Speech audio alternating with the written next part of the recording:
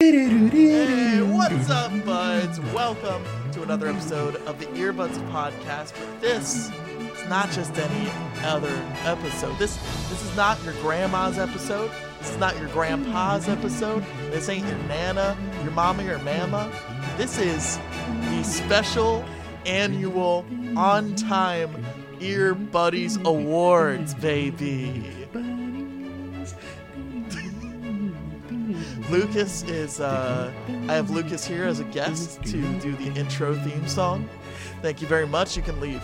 Okay, bye-bye. Alright, see you later. You think you can get out of there? Or? I don't know how to get out of this chair. Right, well, I guess you could stay. It's complicated. Okay, it's kind of a complicated You want to co-host? chair. Yeah, that sounds awesome. Right. Yeah. Hello, everyone, and welcome to the second annual Buddies Awards show, where two people talk about many albums, and we list them and categorize them, and then decide which ones we liked and hated the most. We do not feel enough power being music critics. We also want to give awards, and we want to to the best and the worst. We want to award some, and we want to denounce some albums. Yes. You know, this year was kind of a different year for us. You know, I was in and out of an actual podcast studio, the Olas Media studio, and that kind of brought a different vibe to the show. And we were trying a lot of different things this year, like chit chats, and we kept the fresh drops going. Yeah, man. So there was it was funny going through this together, right, and trying to like pick all this stuff, because we realized that probably at least 5 albums that would have ended up on this list as either worst or best of the year in certain categories. We hadn't even released those episodes yet. Like, we recorded probably in the span of 3 months. I think we recorded something like 20 episodes, if not more. Yeah, and ever since then, it's been a little rocky. You'll notice like our uploads in December are like probably the most spotty. Yeah, but even then, we still uploaded like every other week or something. Like, it wasn't like we completely disappeared. But yeah, legitimately, like, there were plenty. I mean, there's at least 6, 7, 8 episodes that we have not released yet, and some of those albums were really fucking good, and a couple of our favorites, and we can't really talk about them. So that's kind of a bummer. But and to be honest, a lot of the albums that we listened to this year, because so many were fresh drops and random ones that I brought to the podcast that like hadn't really listened to, but I was interested in, or you know, anything like that. I would say we had, not to start on a negative note, kind of more disappointing albums this year than great albums. Yeah, you know, I don't know if that says more about us or about. I think it's just luck music. of the draw. I think it's just luck of the draw, man. That, you know, and it's, we've been surprised by a lot of stuff too. Yeah. In the same way. Yeah. But there have been a good amount of disappointing records. But, you know, we're going to get all into that. We're going to get all up in there. We're going to dig ourselves the largest hole and then jump into it. Oh, yeah. Yeah. I got a lot of problems with some of these albums, and I want to talk about it. All right? But I also liked a lot of these albums, and I want to talk about those too. And so we got about like 10 categories or so. Yes. We've like slimmed it down from the 30-something we had last year. Yeah, I don't think this is going to be another 2-hour, 45-minute episode. I don't foresee that. But it is, we deserve it. If it is, we deserve it. And if it is, we deserve it. Cheers to you, my friend, to another year of the Earbuds Podcast. 2 years of doing this shit together, man. How fucking cool is that? It's crazy. It's fucking crazy. We have like 100 something episodes under the belt. Yeah, like 124 episodes, I think I saw the other day. Wait, we introduced like another new show this year. Yeah. In the chit chats. Yeah. But yeah, fucking cheers. Fucking cheers, man. I'm drinking some Mellow Corn. Probably one of the coolest labels I've ever seen of a whiskey. Fucking love this label.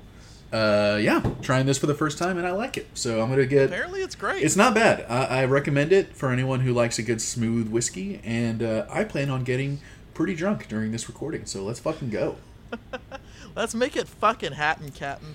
You know what? With that said, let's get into the second inaugural Buddies. Buddies.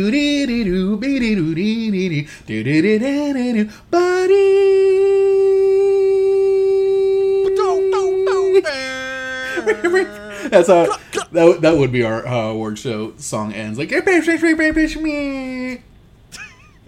well, it would be a whole DJ set. It would be like a half-hour DJ. I'm gonna try and find some like public domain award show music for this. So cool. I'll see what I can find. Awesome. And I'm gonna lower my chair just a tad. Okay, here we go. You gotta look shorter than me. I know what the contract states. All right, I'm fully aware. So, Ash, where are we starting? What's the first award we are giving out today? I'll tell you, sir. For fuck's sake. The first award we're giving out today is Best Feature. That is feature MC on a track, baby. And all of these awards are pertaining to our podcast. So stuff we've talked about either on Fresh Drops or Classic Catches. For sure. There's plenty of albums, hip-hop records that we did not listen to this year on the podcast. If I had some of my favorite features from the albums we didn't listen to, it would be like from Conway the Machines, one of his records he put out this year. Fucking I forget the other ones. But yeah, these are all albums that we listened to this year, and there's some fucking pretty strong nominees, man. So who are the 4 nominees for Best Feature? We have we'll start with an honorable mention, which was Zach De La Rocha. Yes. On Just, the RTJ4 album. It was a great feature. Didn't quite make the cut. It was contestuous. It was. There were a good amount of these categories that were very contestuous, and we'll get to it. But right now, we have the 4 nominees for each category, and the 4 nominees for Best Feature are Booty Brown on Dirty Harry off Demon Days by the Gorillaz. Legendary. We got T-Pain on Troubles, which was the new Denzel Curry album, Melt My Eyes, See Your Future. Get off my dick. We're gonna be talking about that album a good amount. Yeah, I'll tell you. Yeah. We got Mayhem Loren on Turkish. Lorenovich. Cocodrillo Turbo. Yeah. By Action Bronson, and we got MF Doom, the GOAT. The GOAT. On November Has Come, Demon Days, Gorillaz. We got 2 fucking nominees from the same album. Yeah, I didn't even realize that till just now. And boy, it was tough, but like, because when we went to Demon Days, both of our minds first went to De La Soul. Yeah. Right. But it's like Feel Good Inc. has been so overplayed. It's like I can't even really listen to the song anymore in a real way. Yeah. You know? And my mind went directly to Dirty Harry with that Booty Brown feature. It like was a lot like what fucking what's his face is doing. Oh God. What's his fucking name? I don't. Monopoly XXX. Oh, Danny Brown. Danny Brown. Yeah, he sounds very Danny Brownish. Well, Booty Brown, not related to Danny Brown. He is, as far as we know, he is one of the members of the legendary crew, 90s hip hop crew, The Far Side. So, not surprised he gave a fucking killer verse on Dirty Harry. And what's funny is that whenever you were kind of, arguing for this feature to be on the list, I didn't even remember this verse. And you called it legendary, and I was just like, what? Or iconic or something, and I was just like, what? And then I listened to it again, I'm like, dude, I feel like I've never heard that verse before in my life, and I've listened to that album a million times. Dude, it's one of the best parts of that fucking song. A great fucking song. Great song, and it is a really, really good verse. And T-Pain on Troubles is probably the funniest fucking feature. It's hilarious. You would think they were in the studio together, just riffing off each other. They are such a perfect pairing, Denzel and T-Pain. Like I hope they've worked together before, because in the music video and just on the song, you can tell that they're just having so much fun together. They are very cool dudes. I am not surprised that they mesh with each other well. Yeah, they're both hilarious. Super fucking cool. Have really similar interests. And Mayhem Loren, dude, he's one of Action Bronson's fucking OGs, man. He's a bottom bitch. Well, I don't know. That's one not that the great way to put it. I did not even think of. Yeah, that's true. Yeah, and You one brought it up. and one that I remember liking a lot when we first listened to it. But going back into these albums and having to listen to these features again, which there were a lot to choose from. Man, his one stood out to me so much. Same with MF Doom on Demon Days. I mean, he's a fucking legend, right? Like R.I.P. I would say that song was more just like Damon Albarn, the head of Gorillaz, just like was like, oh fuck, we're getting Doom on a song. We're just making a song where like he is the whole thing. Yeah. Where like Dirty Harry, it's like a great verse feature. November Has Come is just like an MF Doom. That's just fucking with a badass man. fucking beat. Yeah. But who won? Who won Best Feature of 2022? We can only give it to one, and you might be fucking surprised by who it is. I'm not. Can I get a drum roll?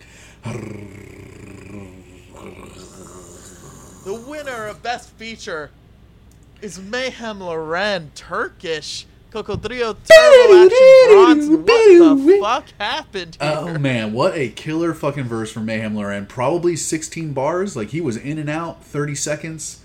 Fucking killed it. He went up against MF Doom that had an entire song to fucking spit, and he was great on pretty it. Much. He went against Booty Brown, who had like at least 32 bars that he filled up. And T-Pain, who, like, we fucking fell in love with T-Pain's part on Troubles. And, dude, Mayhem it was just clever enough, and he switched up his cadence like 2 times or 3 times in the verse that I was like, that was my number one pick from the moment I heard it. I think him coming in and getting out, just the quickness of that verse is something that's very endearing for it. Yeah, I agree. And again, it's like it leaves you wanting more, just like every Action Bronson song. So like where Booty Brown gave you more than you ever wanted, and MF Doom just gave you a great fucking track. Yeah, Mayhem just he made me want to keep listening to it, and he made that song, to be honest. And yeah, honestly, great honorable mention, huge honorable mention to Zach De La Rocha from Rage Against the Machine. Just is my favorite song on RTJ4. And it hurt a little bit to not include him in the actual Final Four. It was very close. But Mayhem Lauren, salute to you. Salute. You deserve it. Hey. Salute. Have one on us, bud. That's where how about this? How about we take a drink after every category? That's a lot of whiskey, man. I don't know. I was going to say, you're good with the beer. I'm the one that has to worry about it. Well... Well, while you're drinking, what is the next category we're going to? The next category is one that is near and dear to my heart. It is Best Album to Smoke to. This is a very important category. It has a lot for to our particular show. Yes, our show uses a ton of. It's very inspired by weed. It's very inspired by pot smoking and smoking pot and listening to music specifically. And we had a lot of albums to choose from for this. And I think, personally, a best album to smoke to is not necessarily the chillest or quietest or... No. It's I love listening to metal just as much as I love listening to hip-hop and country. And every genre can sound really cool when you're fucking stoned. And so that could be a little confusing. It's like, well, what the fuck does this category mean? And I'd say... you just get in a fucking zone when you smoke. Yeah. And it's a feeling, man. And if you don't, I don't know. It's just a fucking feeling. I think a lot of what constitutes a good album to get high to is the production. And all of these albums on this list are like the top tier of production that you can get in their respective genres, for sure. And honestly... I have an honorable mention that we did not even put on this list that I'm going to mention at the end here. Oh, shit. But the first nominee for Best Album to Smoke to 2021 that we listened to on the show. First one is Night Gnomes by Psychedelic Porn Crumpets. Fucking amazing record. This is... it's just a nice... psychedelic but also very rockin' record, what you would expect from Psychedelic Porn Crumpets, but almost the heaviest that I've heard from them on some parts. Yeah, on some parts, and then some parts are just like the most like psyched out that you.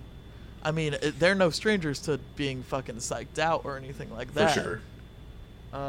But just a great kind of more active, more rockin' album. Yeah. To just fucking light a bowl to. Just smoke a bowl of marijuana to it.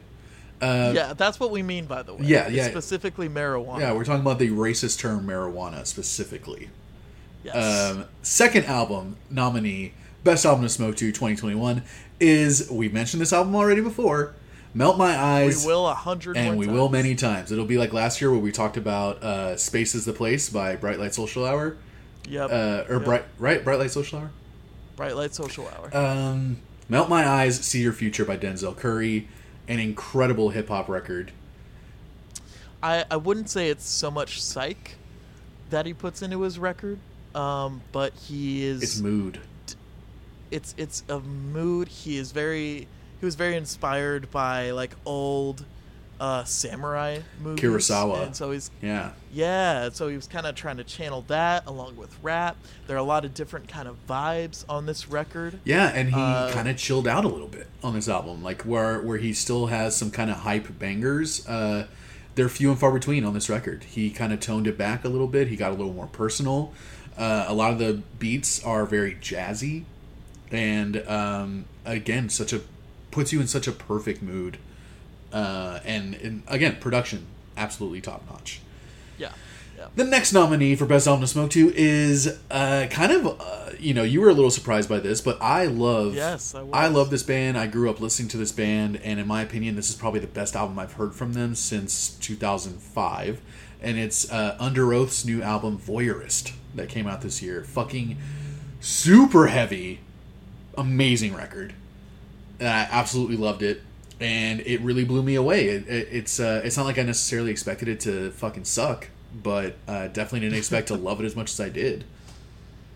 And is part of that because of how smokable it is? Yeah, man. We have to listen to these albums for, if it's not a fresh drop episode where it's a one and done type of thing. Sometimes we have to listen to these albums like multiple times for each episode. Like we try and get really deep and immerse ourselves in the music. And Voyeurist was one that was a fresh drop that we listened to it once and we talked about it and we moved on with our lives. But that's right. I, like many fresh drops that we listened to this year, it was one of my favorites of the year. And Voyeurist was just the for how heavy it is and how much is going on, screaming and singing and these super hyper distortion guitars. It is incredibly produced and recorded and mixed, and I thought it was easy on the ears for being such a heavy record, and one that I went back to multiple times, stoned, walking my dog with really good headphones, and loved it, man. So moving on, the last nominee for Best Album to Smoke To, another surprise for us this year, was Kenny Beats' latest record, Louie, which was a tribute to his pops. And a goddamn amazing tribute, in my opinion. He's not dead. He's not dead, thank God. But he is, as far as I know, he might be battling cancer. I'm not 100% sure. I haven't checked up on it.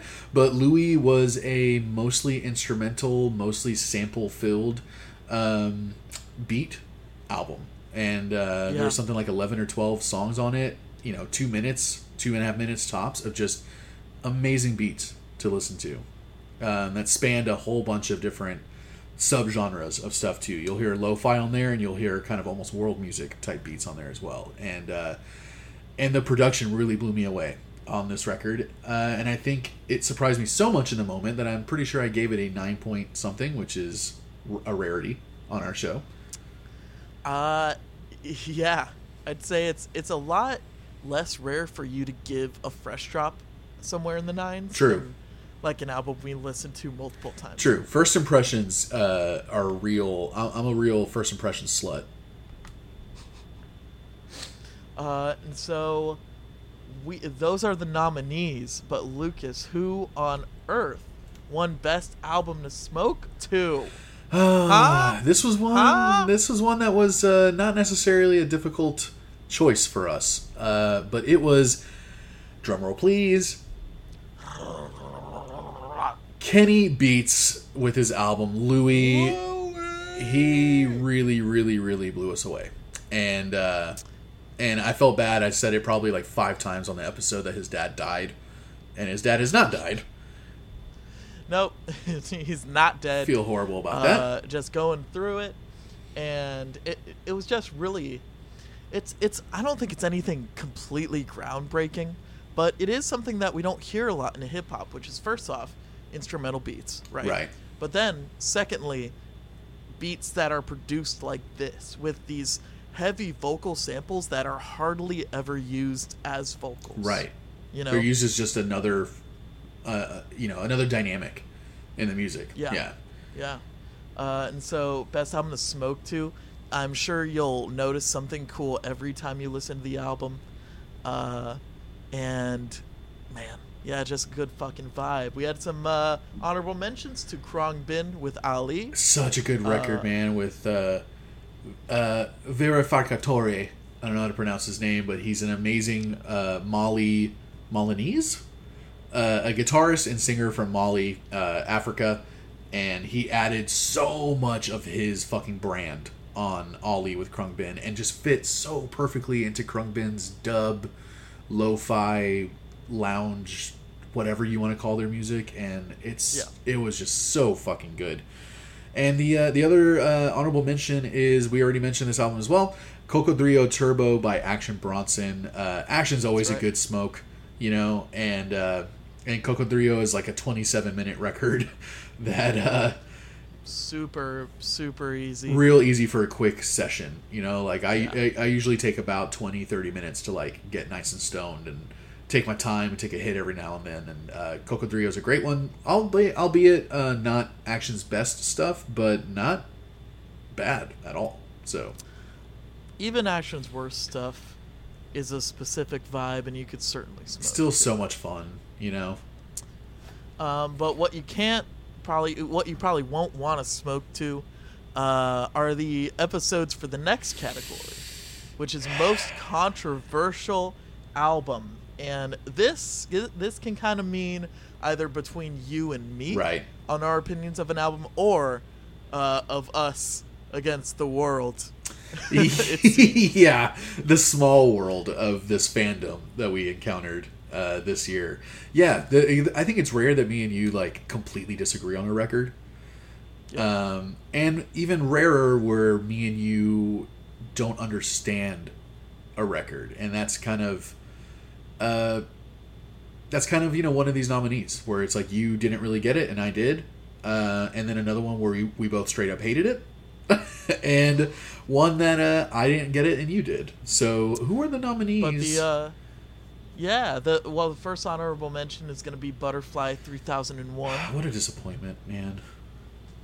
Which is, it's the remix record of songs off Butterfly 3000. It is by King Gizzard and the Lizard Wizard, if you're not aware. Yeah.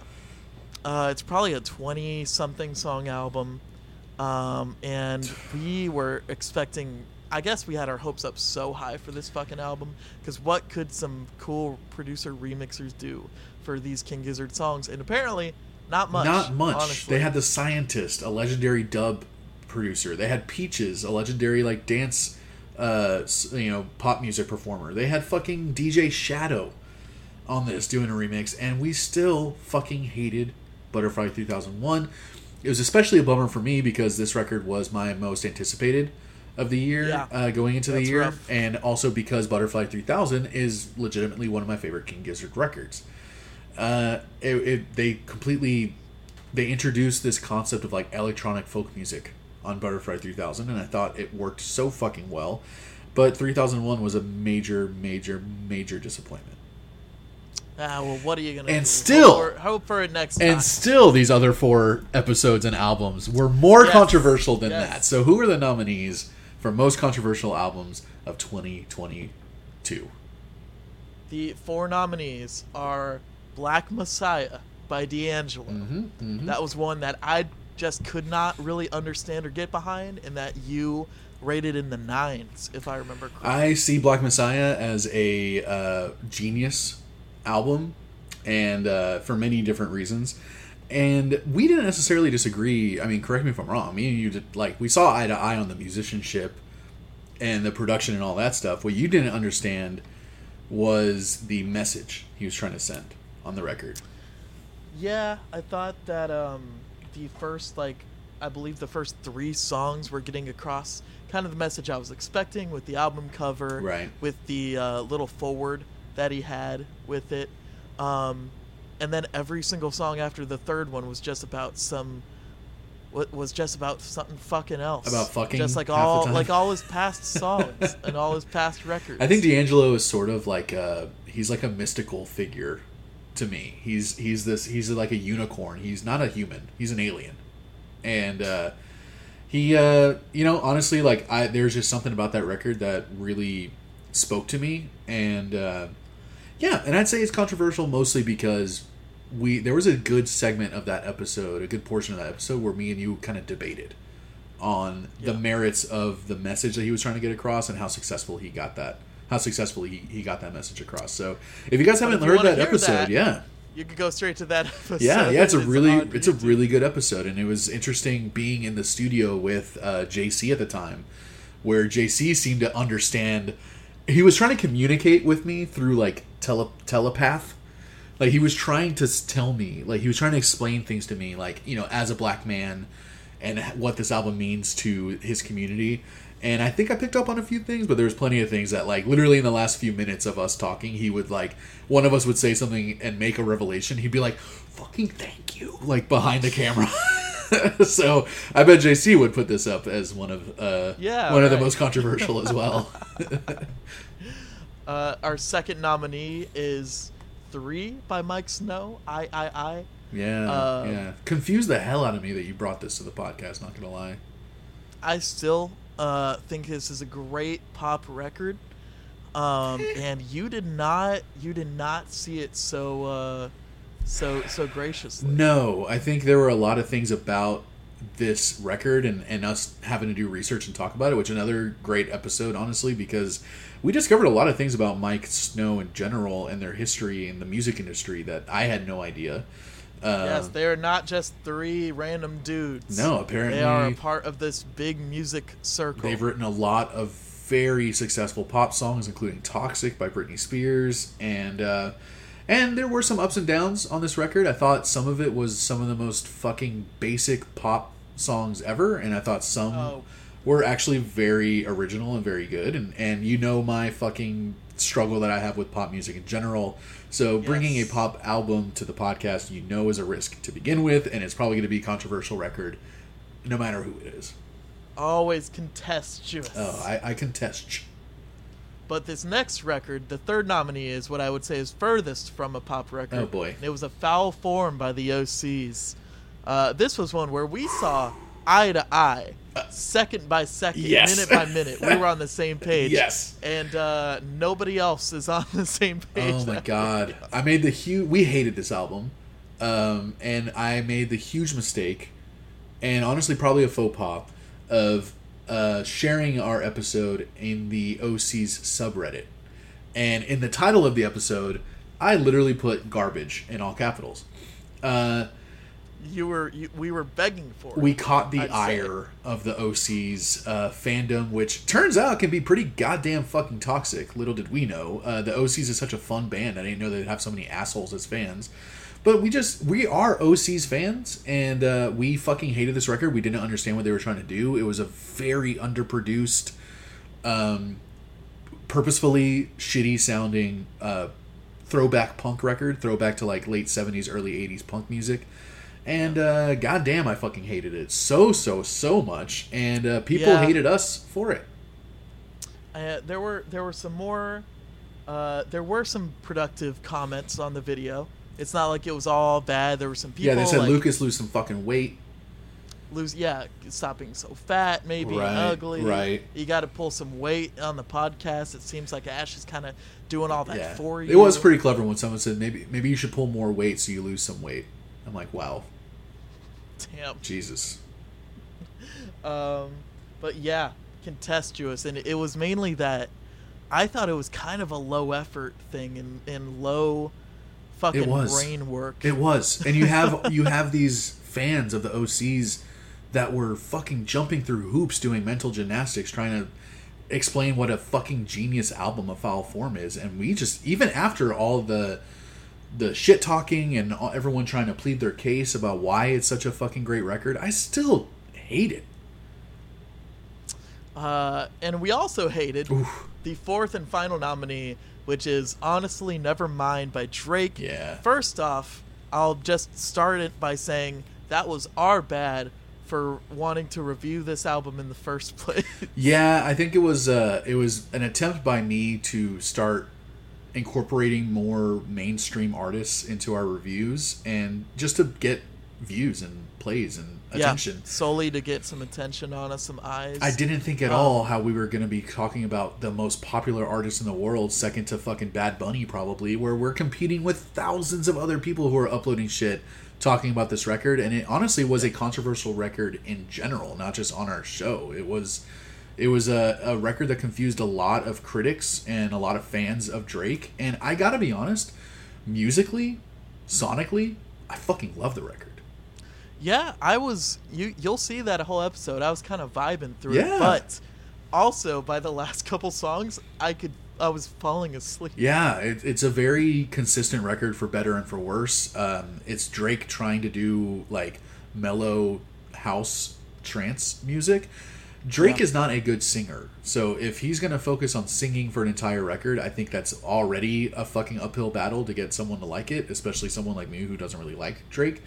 But that's what he ruined the album for me, because the music is great. It is some of the best of that genre that you'll hear, and his vocals are some of the worst of that genre that you'll hear. So with that said, who wins most controversial album for 2022, Ash? I gotta know. If you are a consistent viewer, you'll probably know. Which you're not. Let's be honest. Because Lucas could not stop bringing it up on every episode we had for a couple weeks after that. My butt was hurt. Your butt was hurt. You had a hurt butt. I had a hurt butt. I was butthurt. Yeah, I took it to heart. But the winner of most controversial album 2022 Earbuds Podcast is it's a Foul Form by the OC. Fuck this album. Easily, we dude, I did not expect the amount not much to say about I really that. didn't expect the amount of hate that we got. I took it so personally, and honestly it made me hate the record more, realizing how shitty people could be when someone else has a different opinion from them. It really put a nasty taste in my mouth a little bit. Welcome to the internet, bud. I know. Yeah, I was finally making. I was baptism by fire. God damn. But let's lift our spirits back up. Yeah. We're gonna get to. Should we do this category next? I think we should skip this. I think this will be towards the end. Let's do the best most antique. No, I'm thinking no. That'll be at the end as well. I'm thinking let's do the best album art of 2022. There was a lot of really good ones to choose from. There are a lot of fucking really bad honorable ones. mentions on this one. Yeah, there was a lot to choose from for best and worst album art, and both of them have a ton of honorable mentions. So, and both of them shared one at one point. And I stand by that, and I'll explain that. But let's go honorable mentions first for best album art of 2023. And these are not albums. Obviously, these are not albums that came out in 2022. Sorry, these are not albums that came out last year. These are just albums we listened to and reviewed. So honorable mentions. We already talked about Butterfly 3001. Although it was a very disappointing record, the album art is fucking gorgeous, and I love it. Little CD with a butterfly background. All these like butterfly. It looks like a wallpaper type of thing. It's really, really cool. Denzel Curry's Melt My Eyes to See Your Future had a very cool album cover, kind of mimicking some like Tokyo, Japan movie, like a movie poster or something. I thought it looked really cool. Sure. RTJ4 by Run the Jewels, fucking awesome rendition of the Run the Jewels fucking cover. It's almost like robot hands, but they're like super fancy, and I like it. It's very polygonal. I like it. Yeah. Billy Talent fucking still releases music apparently, and Crisis of Faith had a really cool kind of almost 70s looking like like a Ghost Rider type of motorcycle dude with like an atomic bomb going off behind him. I really like the colors on this one. Love the colors. It's a lot of like kind of greens and purples, like turquoise, green, teals. Very, very random, and I love that album art. It's very comic booky.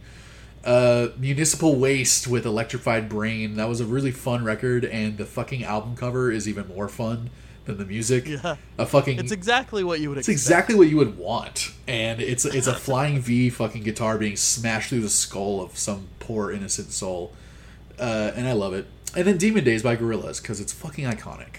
It's iconic as hell. There are so many like parody images, so many tribute images of that album cover. Is it the Beatles? Is that what they're parodying? No. Okay. Well, maybe, I don't know. Right? But like, isn't it kind of Beatles-esque? The four of them, heads being at the sides, the colors, that's the very iconic part of that album cover. But it didn't quite make our fucking list. So, we got some bangers. We were talking about this for a while. We were like music critiquing for a second. Yes, we were. And by the way, I think Demon Days is a kind of satire or parody of Let It Be by the Beatles. Look it up.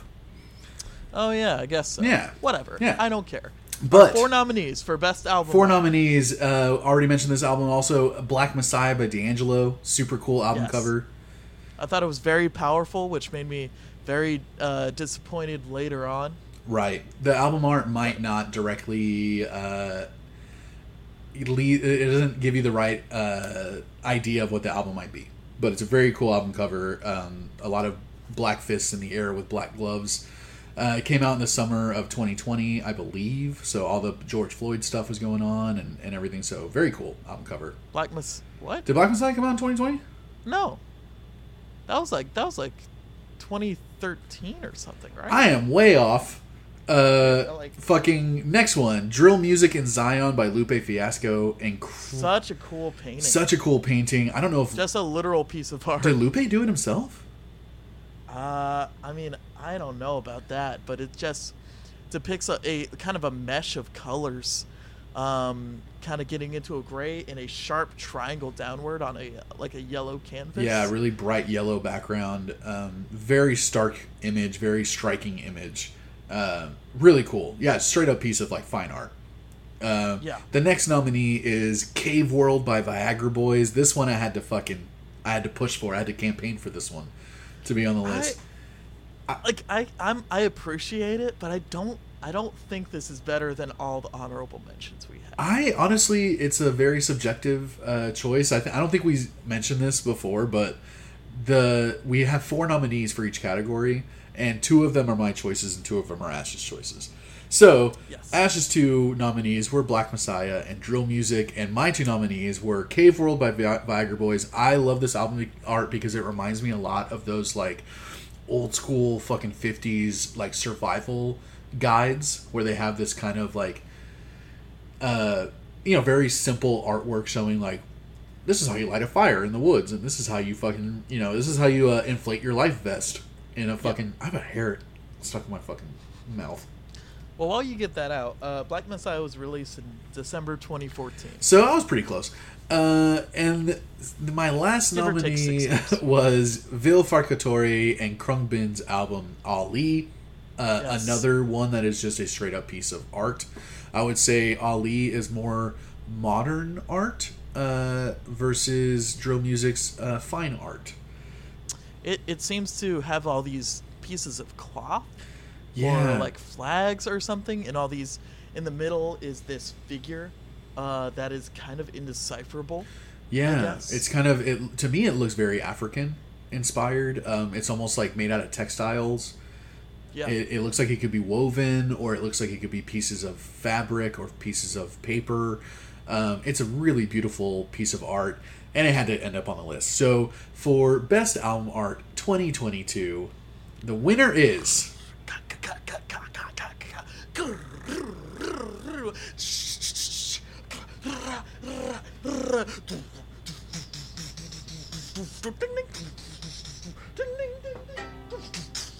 Ali by Vil Farkatori and Khruangbin. Congratulations.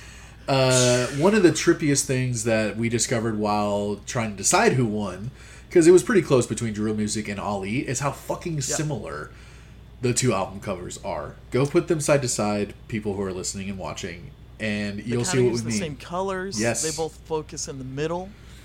They're both straight up pieces of art. They're not. Yeah. They're not a classic album art that you would expect. Like you said, all the same colors, and they create the same shape. Where a upside down triangle is the main focal point of Drill Music and Zion, Ali's main focal point is this figure in the middle of this kind of textile woven thing that creates a fucking upside down triangle. And it's very cool to look at. It's cool once we finally realized it, and it makes sense why we liked both of them so much. So, congratulations, Khruangbin and Vil Farka-Touré. We loved Ali, and you guys deserve at least one award for Ali, because I think that's the only one they won. Spoiler alert. Fucking cheers. Cheers to y'all. All these people, all these contestants, all the winners will be getting gift bags. We'll be giving them our little trophies in the mail. A packet of Smarties. A packet of Smarties. We have some Hershey's Kisses that were in my pocket. I was going to say, whatever was left over. There's some really old crumbly Kit Kats in there as well.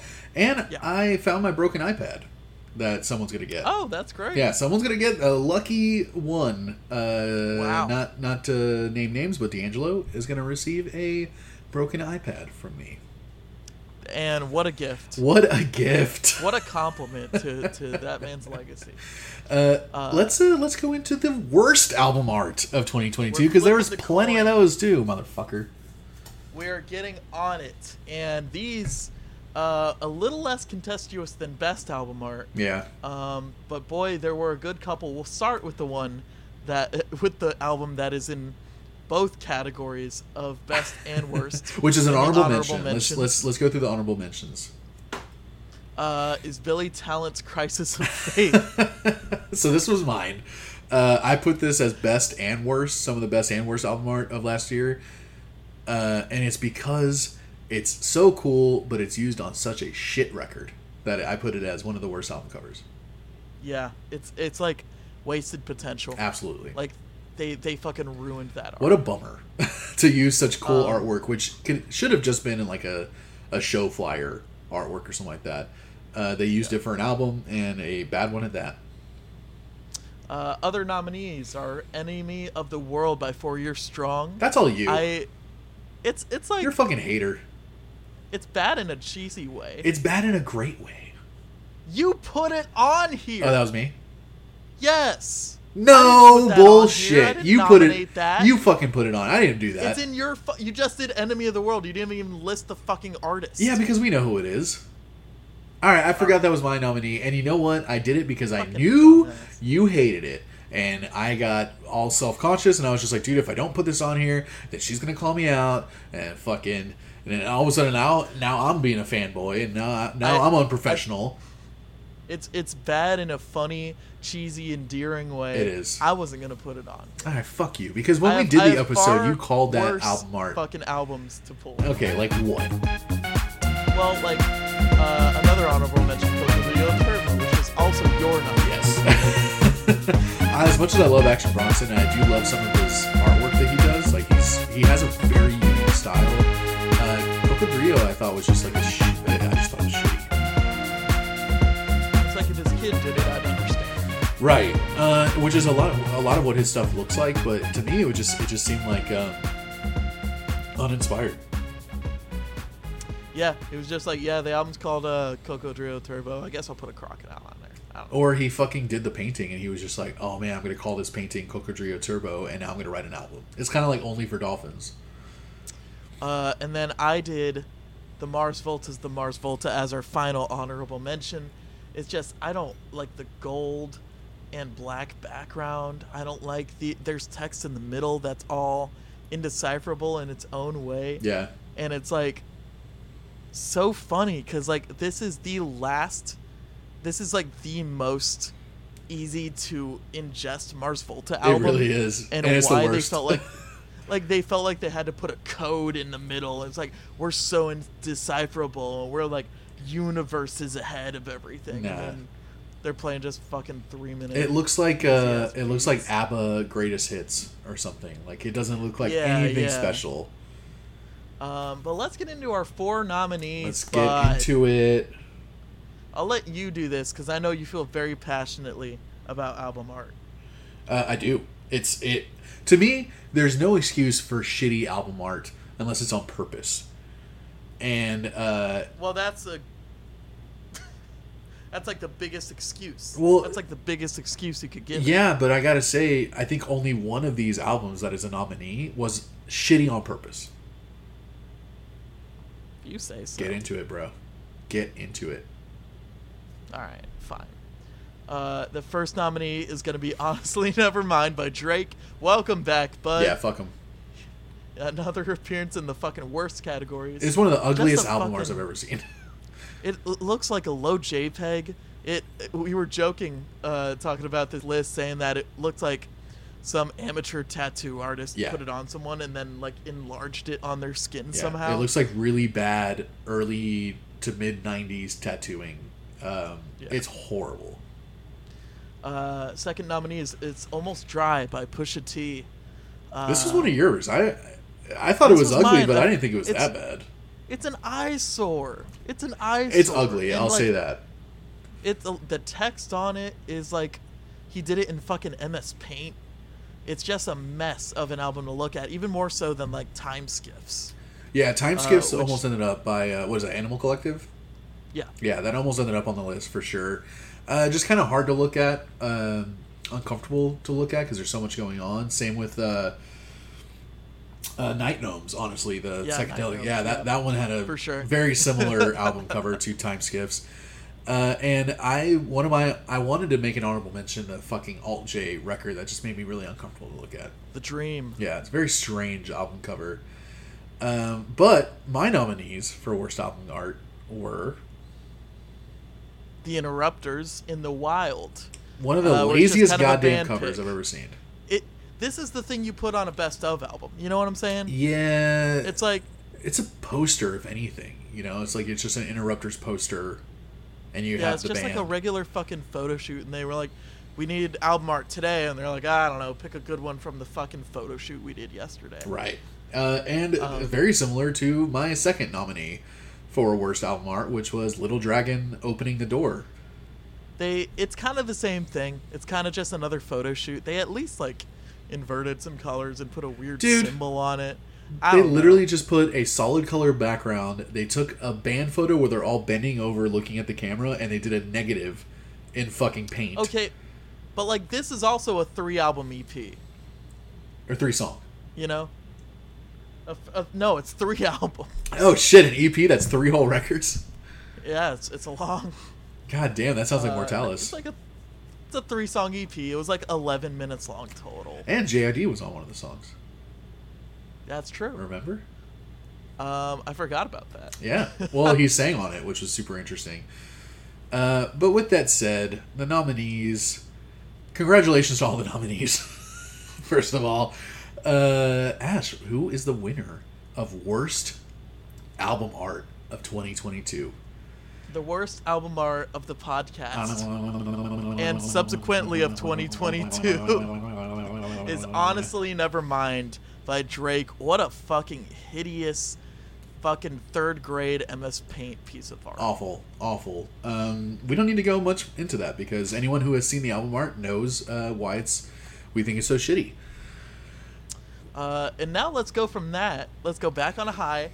We're getting into our most controversial category for this award show, which is Best Production. Yeah. We kind of fought on this one. We did. And we spent the most amount of time on this one. We'll see, but we have a good amount of honorable mentions as well. Yeah. So yeah, Best Production, man. There were some good ones this year. Honorable mentions for Best Production: Melt My Eyes, See Your Future by Denzel Curry. Yes, sir. Voyeurist by Under Oath. Black Messiah by D'Angelo. A couple albums we haven't mentioned yet. Jessica Rabbit by Sleigh Bells. Fucking really fun record. Really great production. Magic by Nas, another really great record. Nas and Hit Boy, they're a little interim between King's Dead Disease. 1 and 2, I believe. Yeah. King's Disease? Yeah. King's Dead. What'd you say? I said King's Dead, and like the fucking Kendrick Lamar King's song. Dead. Oh boy. No, Magic was a really, really great production on it, and Drill Music in Zion by Lupe Fiasco, another really, really well produced record. Music in Zion. But our nominees for Best Production of 2022, number 1, Louie by Kenny Beats. We already talked about that. Yep. It's not only a wise use of samples and instruments, but it's also splayed in a fantastic productive way. Yeah. You know? Yeah. I think all the sample work and the way that he layered all the samples and how fucking buttery smooth that whole album is just why are you moving the camera? What are you doing? Just trying to shake you off. Yeah, well, it worked. Great production on Louie. And second nominee is another an album that we haven't mentioned yet, but it had to be on the list. It had to be a nominee for Best Production. Wow! It is Red Balloon by Tank and the Bangas. They're almost like a sweetheart band to me. Like it's like we love this fucking band. I pretty much forgot about this record after we listened to it, but it's like I went as soon as we had this category. I was like, man, I think I remember Red Balloon being really good. I went back to it. I was gonna listen to one song, listen to the whole fucking thing. What a fucking record! Amazing record, man. Fuck, man, I forgot. Yeah, I forgot, and we praised it so highly in the episode. Yeah, it was a fresh drop, so we'd only listened to it that once, and I did the same thing, man. Whenever I was going through the list, I'm like, all right, who had good production? I remember I saw that episode and I was like, oh shit, I remember I had literally the same thought process. Like I remember liking this. I listened to the episode. Oh, we loved it. Let me go listen to the album. Oh my god, the album's incredible. So Red Balloon by Tank and the Bangas, across the board, every song sounds different. They go from fucking trap, aggressive hip hop to like really nice the fucking like smoothest like cafe funk. Yeah, Cafe du Monde. Very no-name like jazz boppy hip hop. They're all over the place on that record, and the production is different on every song. The drums don't sound the same from one song to the next, and they pulled it off so well. And super cool that we got some like actual interaction from the bassist of the band. Like when we posted the review, he gave us a little love. He commented on a little. During one of the songs, you were like, "Is that a fretless that he's playing? Yeah. Is that like a cello or something?" And he commented on that and cleared it up, and that was super cool. Really fucking cool. Thank you so much for watching our fucking episode. Amazing. That was an amazing feeling. Next nominee is Ali by Khruangbin and Vil Facatore. We've mentioned this album before. We haven't really talked about the production of it. It is incredible. It is probably the chillest record of the year. Yes, and I'd say it leans toward a kind of dub side of things. Super dub, super dub, super airy. Yeah. Tons of reverb, in the mix. Lots of space in the mix, but the bass is just juiced. The guitar sounds amazing because Vil Facatore is a guitarist and he has a very unique style, and man, it just blended so well. And the whole song, the whole album sounds exactly the same from one song to the next. It's very consistent. You could close your eyes, you would not know when it transitions sometimes. Exactly. None of the songs are super unique from one to the next, with some exceptions, but man, it's one of those things where it's like it could be a detriment having every song sound so similar, and in this case, it is a huge plus to me because I love it. A little bit of a detriment to me, but yes, we're past it. Yeah. We're past it. Yeah, and no one cares what you think. So the last nominee for Best Production is, we already mentioned this album before, but for different reasons. It is Cave World by Viagra Boys. This is one that I had to get you to listen to again while we were fucking debating this shit. No, yeah, because I remember, speaking of fucking cameos in the comments, apparently the producer of this album commented on our video because we were talking a lot about that. I didn't quite... Yeah. I didn't quite remember the production of this album. I think it deserves to be up here. Mm-hmm. Though we had a long conversation about which of these would win. Lucas, looking on this, do you have any regrets? Do you have any things you want to change real quick? Not even a little bit. I think Cave World more than deserves to be on this list. I think the production... And what about the winner? What about the winner? I still stand by this. And I think... Before we get to the winner, I think Cave World deserves to be on here because while you look at Louie and Red Balloon and Ali, those are all very smooth, buttery, beautiful, shimmering productions on those 3 albums. And, they're all obviously different from each other, but they all kind of fall within the same wheelhouse of just like pretty chill music. Just nice music to sit back and listen to. Cave World is a post-punk dance kind of punky still rock record.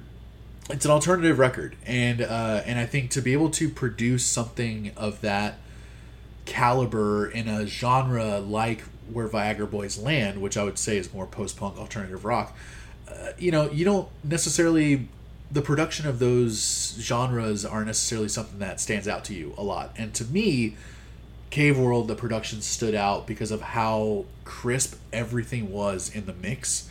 And there's so much going on, and the songs are so different and weird that I believe it deserves to be on this list. And with that said, the winners of Best Production of 2022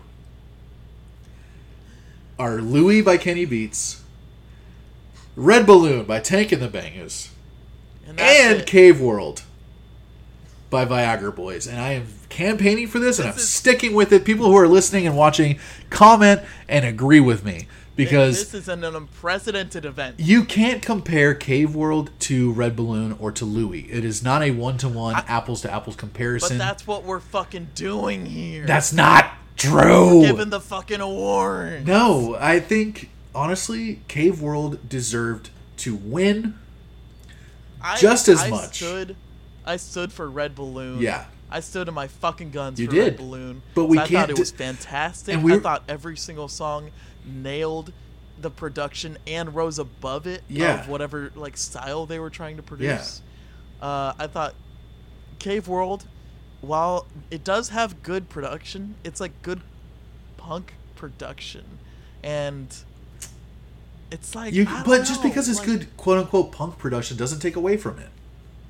No, but when you're comparing it to Red Balloon, which has so many fucking instruments, so many vibes, so many musical shapings. Cave World has a ton of instruments. Cave World has synth and a full fucking band and all this extra shit that they put on top of the full band. And then you have Louie, which is just incredible. It's which is just I would have put Louie over Cave World. I would put Red Balloon over Louie. But look, this is the fucking Ear Buddies Awards. We can do whatever the fuck we want. We're like Bam Margera in 2004. Sorry, Ali. Yeah, sorry, Ali. The only one that didn't get an award. It's funny because I think we were both campaigning, right? You were campaigning for Red Balloon. I was campaigning for Cave World, but we both agreed on Louie. Well, yeah, because it's just a great soundscape through the whole thing. So do not all 3 deserve to stand? Ash, do not all 3 deserve to take a bow and be handed a thorny rose? Yeah, they do. Thank you. And you know who else deserves the thorniest rose? The worst production of the year. The worst production. This was much less contestuous. Mm-hmm. We, in fact, only have 3 nominees. Yeah, and it was easy to pick. The nominees for this being A Foul Form by the OCs. We've already mentioned why we hated it. Huh? We've already mentioned why we hated it. Yeah, and the production itself, while purposely kind of calling back to those early punk days, and that punk quality, still, there were times when it worked so much against them, you couldn't hear some instruments or some vocals or something, and I feel like it took away from the music. The second one was Guitar Romantic. Yeah. First time we mentioned that one. Yes, that was the first time. Guitar Romantic by the Exploding Hearts. Exploding Hearts. It was calling back to kind of 70s rock. Yeah, I believe, and it was released in the 2000s. Man, I want to say it was released like right around 2000 and 2008, 2009, I think.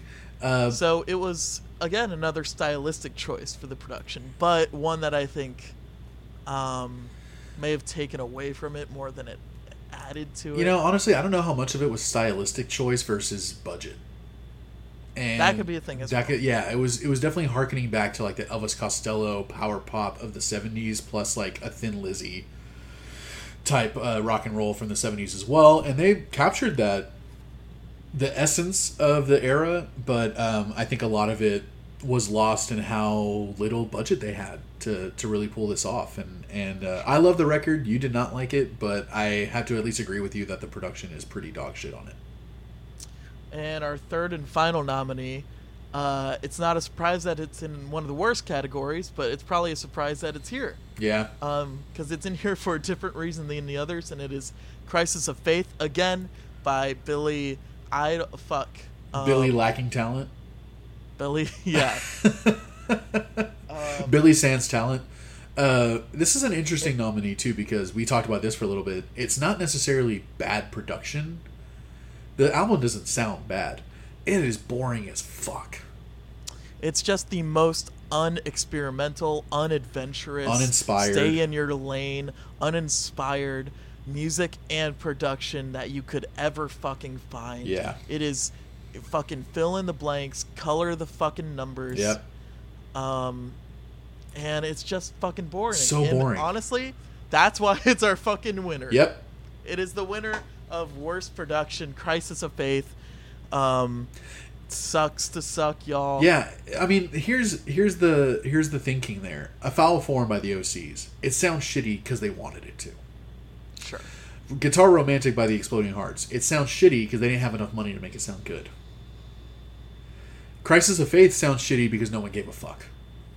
Yeah, and to me, that deserves... That's the worst fucking part. That's the worst part. You deserve to lose because you clearly did not care. There was no heart or fucking inspiration behind anything on that record, except maybe the album art. Yeah, but that also made the album art the worst album. I don't know, because I don't want to like album art from an album I hate. Wow. Okay, and so we are through most of the categories. I think now is kind of the time where we take a little interlude. Yeah. We would talk about our lost albums. The lost episodes of the year. Yeah, I don't think we've lost any episodes. This is our right? This is like our in memoriam segment. It's insane. Episodes we lost this year. Yeah, I don't think we lost any episodes other than the ones I haven't uploaded yet. Those aren't lost. Those are just we thought we lost fucking Miracle Musical. It was a close call for 1 second. Yeah, for Miracle Musical, both of us had trouble finding that that video file. But yeah, no lost episodes this year, man. I think one thing that I can say that we lost this year, and it wasn't really a loss, it was just something that I thought was a bit of a bummer, was the lack of guests that we were able to, the lack of buddies that we were able to bring onto the show, you know? I think, yeah, I don't know. With it being my first year in Seattle, I kind of just moved here. Things were all a little janky throughout most of the year. Yeah, you had to figure it out.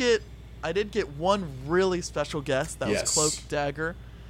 We got the singer and the bassist. Super fucking cool. That was an awesome episode. Really cool. Very cool guys. Super nice and super cool with how overwhelmed I was that they were actually there. And we nearly lost that episode too, right?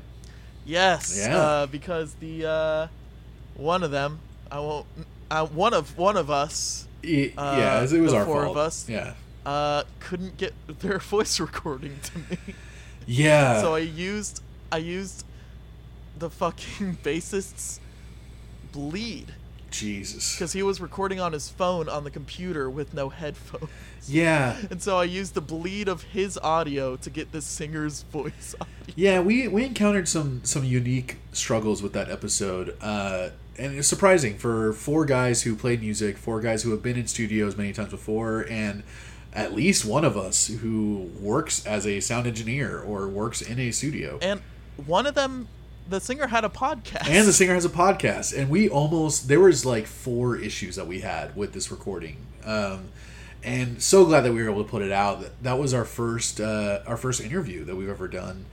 And it was cool because we were interviewing them about a specific album. About the album that kind of called Lost Art that I think had a huge impact on you as a punk rock musician. I would say it had a huge impact solely on me. Maybe the only person in the world. I might be the biggest fan of that album in the entire world. Even the band included. Yeah, the band included. But that was a really, really fun episode, and I'm so glad we were able to save it. But yeah, other than them, like we had some sparse friends on here and there, but that was one of the funnest things about this show for me, especially in the beginning, was having friends on and involving our community. Like our little community of friends on this show, and really hope to be able to do more of that this year. And a bit of a bummer that we didn't get to do more of it last year. And from that bummer, I say we go into the drama. You know what? You apparently have some things that you have some grievances that you want to air, and I got nothing. I love everything about you, and I love everything about the show, and I've had no bad experiences ever. And so I don't know why you have so many problems that you want to talk about, but it's fine. I'm not defensive already. Just fucking get into it. I have some things I want to get off my fucking chest, all right? Apparently. And I have some things I need to get off your fucking chest. Apparently. First of all, I want to say sorry to all the voice actors in the world. I took all their fucking jobs. Yeah. And looking back, I realize now that me being the voice of every single animated or otherwise like voiceover character was maybe not the best social move on my part. Yeah. I just saw an opportunity and I took it. It kind of takes me out of the show a little bit. Knowing that every voice is by the same. I mean, I'm a pretty good voice actor though, right? Like I did a lot of really good voices. Yeah. Like I have this guy. Oh, that guy. Yeah. That's a really good one. I have a bit. I have this guy. Oh, that guy. Yeah. You know from the show. Yeah. And so I just want to say I'm sorry. I will not be giving your jobs back. Well, no. I'm making a lot of money from it. Yeah. So the people still want you. It's just kind of. Well, it's just bad because I'm better than most. Yeah. Of them. But you have a face for radio, so it's perfect. I gotta say, no drama, great makeup. Thank you. Great makeup work over there. I decided, getting a little dress, put on a little makeup. I fucking couldn't. My hair gel is at my girlfriend's house. Typical. So that's the fucking beanie situation. And speaking of the beanie situation. Here we go. Lucas, I think it's finally time to come forward. And tell everyone that you were the person that covered the entirety of Minnesota in one giant beanie. I thought we weren't going to talk about this. I wasn't, but you have to get this off your chest. You have to get this off your shoulders. It's been weighing down on you. It's true. You just wanted to make them warm. Minnesota is a fucking cold state, man. Yeah. What am I supposed to do? Just because I mistook Minnesota for Michigan? Just because I confused the two? Doesn't take away from what I was trying to do. That's an honest mistake. That's an honest mistake. That doesn't take away from my goal of warming the entire goddamn state. You're fucking welcome. Yeah. But, I don't... That to me was a little less embarrassing than, I thought you were going to bring up the fact that I called Benny the Butcher Beanie the Butcher. And I would have felt really bad about that. Wasn't there an R at the end? I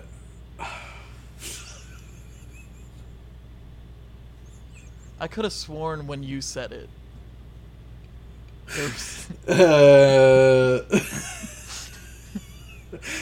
I don't remember doing a hard R at the end. I probably did though. That sounds like me. I want to say sorry on both of our behalfs. We went to the MTV Music Awards, and we... Oh, I thought you were going to talk about Comic-Con. Jesus Christ. Well, we legally can't talk about Comic-Con yet. Yeah. And I'm sorry to the families that had to see that. Just don't. We can't even fucking talk about it, dude. So just let it go. The MTV Awards, we thought it'd be funny. We thought it'd be endearing to reenact the Robin Thicke and Miley Cyrus performance. Right. With me obviously being Robin Thicke and you being Miley. Mm-hmm. We thought it'd go over really well. We thought enough time had passed, you know? It's like... Yeah. It's like it's been long enough. What are the rules, man? Where does it say that it's too soon? Yeah, well, to do some shit. To do some really inappropriate things that happened on stage. Like, and whenever me and you recreated the JT fucking Janet Jackson thing... Yes. At the previous year's MTV Movie Awards, people fucking loved that. They loved it. And then, but suddenly this year, we do the fucking blurred lines thing. You're hupping up on me. Oh, for some reason. You're doing all these slutty fucking moves with the foam finger. Yeah, for some reason, a song about fucking premeditated rape. Fucking, yeah. Apparently Apparently they don't get the joke. Yeah. And then everyone's cool with what's another rape song? Baby, It's Cold Outside. Yeah, sure. People love that fucking song. But yeah, all the other stuff is either hidden behind legal document, and we just don't have the time for it. Nah. We also went like 2 hours over our time at the MTV Music Awards. It was an artistic piece. Fuck MTV, dude. But the fucking man is always trying to censor us, aren't they? Yeah, typical men. Typical men. Typical, right? Typical. Right? Right? I'm an ally. I hate men. So I think that concludes the drama, right? I mean, Yeah. Look, we can't get into any of the other. We can't address everything that we did this year. Yeah. All right. And also fuck all the OC's fans. Moving on to the next category, I think we should do the best album on our classic catches of 2022. Our classic catches, if you guys didn't pick up on this, are the episodes that we release every Monday, where it's an album that either Ash feels is a classic or I feel is a classic, and we kind of debate. And you know, sometimes it doesn't always work out that way, that it's an album that we both absolutely fucking love, like one of the nominees that ended up on here, but for the most part it is. So for best album on our classic catches of 2022, first one is one of your nominees. Yes. Lost Art by Cloak and Dagger. We just talked about that episode, how we almost lost that motherfucker multiple different ways.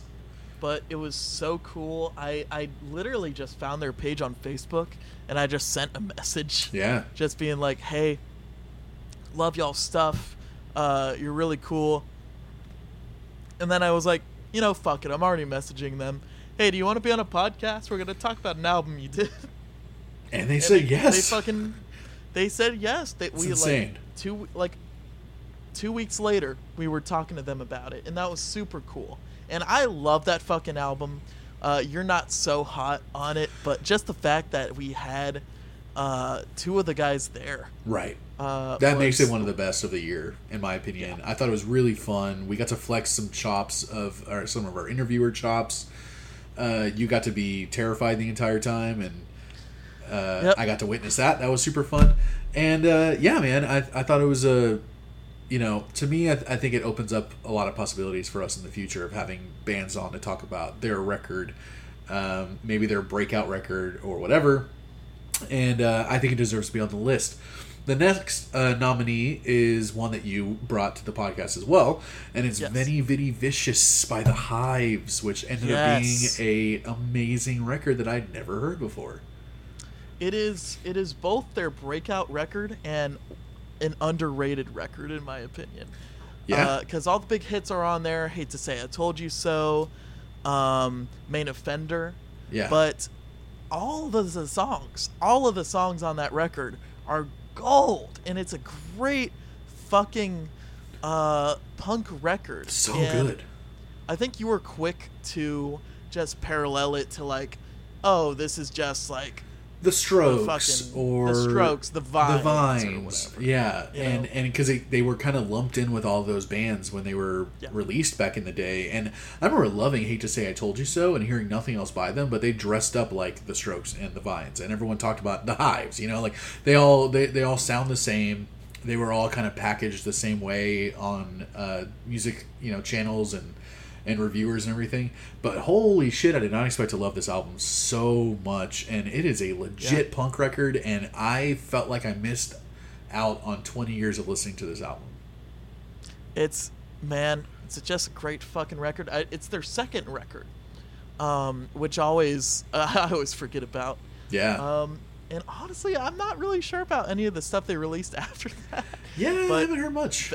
Veni Vidi Vicious, I'd say, is one of my favorite records of all time. If like top 3 favorite punk records. And I think it deserves to be there for not just you, but for a lot of people. I think it was a pretty incredible album. And did you say it was their debut album?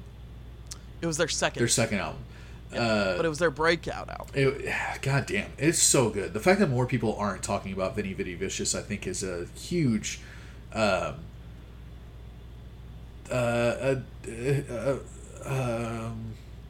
exactly. So they deserve it. Our third nominee is one that I brought to the pod, I think, and I think it was because it was the 20 or 15 year anniversary of this album when we reviewed it. I believe it was the 10-year anniversary. No. It was some anniversary or another. We had both. This is one of the few albums on Classic Catches that we had both listened to a good amount of times before we brought it on. Yeah, and we didn't know that. We didn't know about each other's history with this band, but it's some nights I stay up, cashing in my bad luck. Sometimes I feel a fella. It is Some Nights by Fun. What a fucking awesome record. And we were both like, yeah, we'll do that record. That's cool. And I don't think either of us remembered just how good it is throughout the whole thing. Amazing. It's an amazing album. Some of those, it's like the first 3 to 4 songs, I believe, were all singles. Yeah, right? Carry On. Nights, we had Carry On. Yeah. We had the fucking other one. Oh, fuck, I can't remember now. But you're right, the first 3 or 4 songs are like straight up huge singles. Oh, Some Nights. Oh, there you go, yeah. How did we not fucking remember that? With my light shining through the room. Yeah. And it being a loose concept album is an interesting way to experience it. Yeah. But there are just a lot of great songs on that one. It's consistent throughout, and I think it's a little controversial because I think people say after that 4th song, the rest of the record is trash. But it's not. I feel so differently. Yeah, it really isn't. Admittedly, they did front load the record, but there's every song on that album's great, and yeah, it was one of those albums that like. Neither of us knew that the other had history with this record. Yeah. And I don't think either of us expected to love it as much as we did going back to it after so much time. So that was a fun album to talk about. And the last nominee for Best Album on our Classic Catches episode of this year is Denzel Curry with Melt My Eyes, See Your Future. Wasn't this a fresh drop? Was it? No. It was going to be a fresh drop, and we decided to hold off on it and release it as a Classic Catches because we wanted to sit down with this album. It was not a fresh drop. I remember having to postpone recording this album like 3 or 4 times because I was so fucking depressed. That's how it fucking goes sometimes. That's how it goes sometimes, man. The job I was working at was really getting to me, and we decided to hold off on this record to do it on the Classic Catches, and I'm really glad we did because it was very impactful on me. I think this album was an album that I needed in 2022.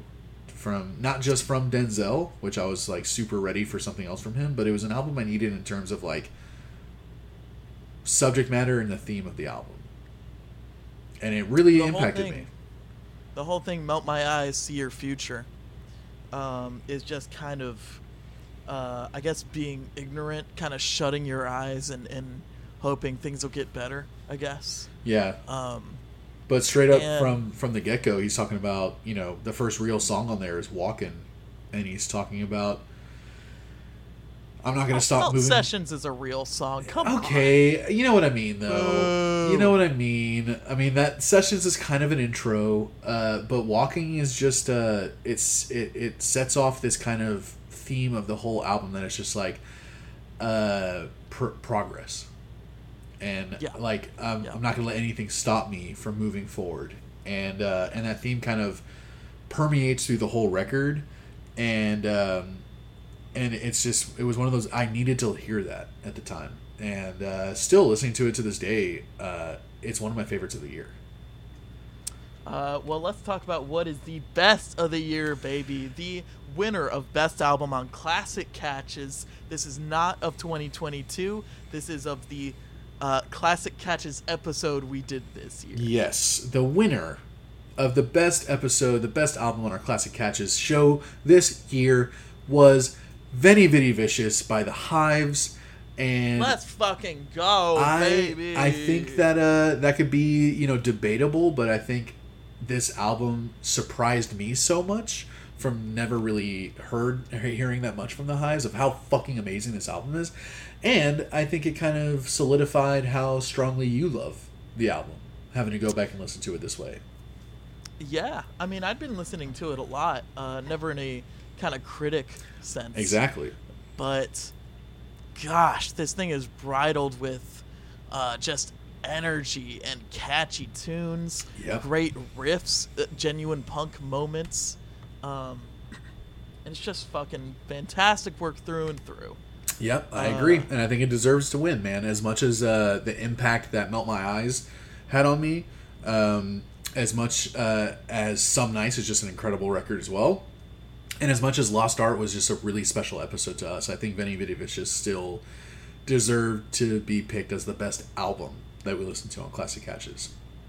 And we did have an honorable mention with Matt Embry's 2019, which was an EP. So good. Kind of an album? Kind of an album. I think it's 7 just songs. Short album. Yeah, I think it's 7 songs. The singer of RX Bandit is Matt Embry, my favorite singer, my favorite band.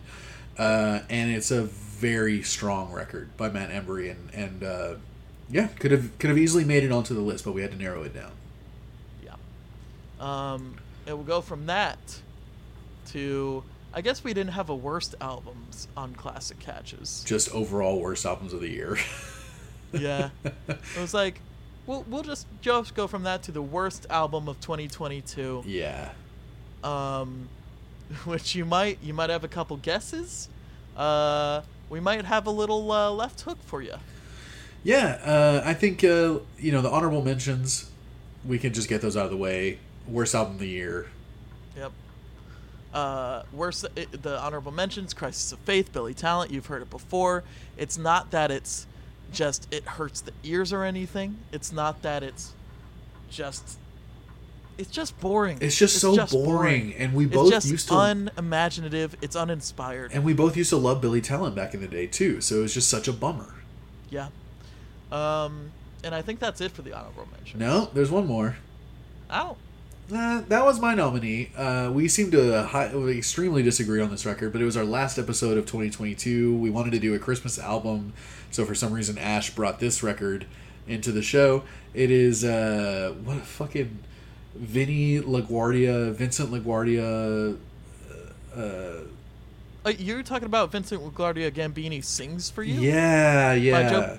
Did you not like that album? You know what? Maybe you need to go back and listen to that episode again, because I don't know if you were in a fever dream at the time, but I absolutely fucking hated this record.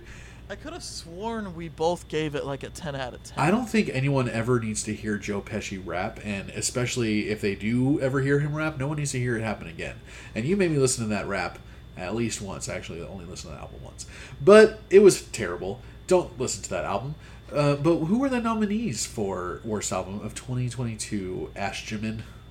The worst album of 2022 nominees. Ashington. Straight at you. Denzel Ashington. Please don't say my full name. Oh, my bad. Yeah, you hate going by Ashington. Ashington, yeah. Yeah. Is a Foul Form by the OCs. We've talked about it plenty of times before. Hated it. Just did not enjoy it. Big fan of the OCs, not a fan of this album. No. Thought it was a bit half-baked. I fucking got salmonella from this fucking album, how barely baked it was. In the Wild by the Interrupters, just another...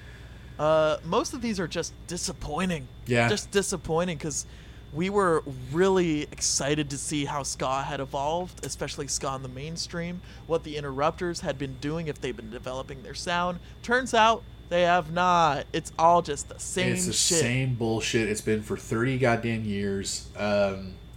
Yeah, Interrupters, very disappointing. And I think it was more disappointing because we were both, like you said, very excited for it. So yeah, that was a bummer. Yeah.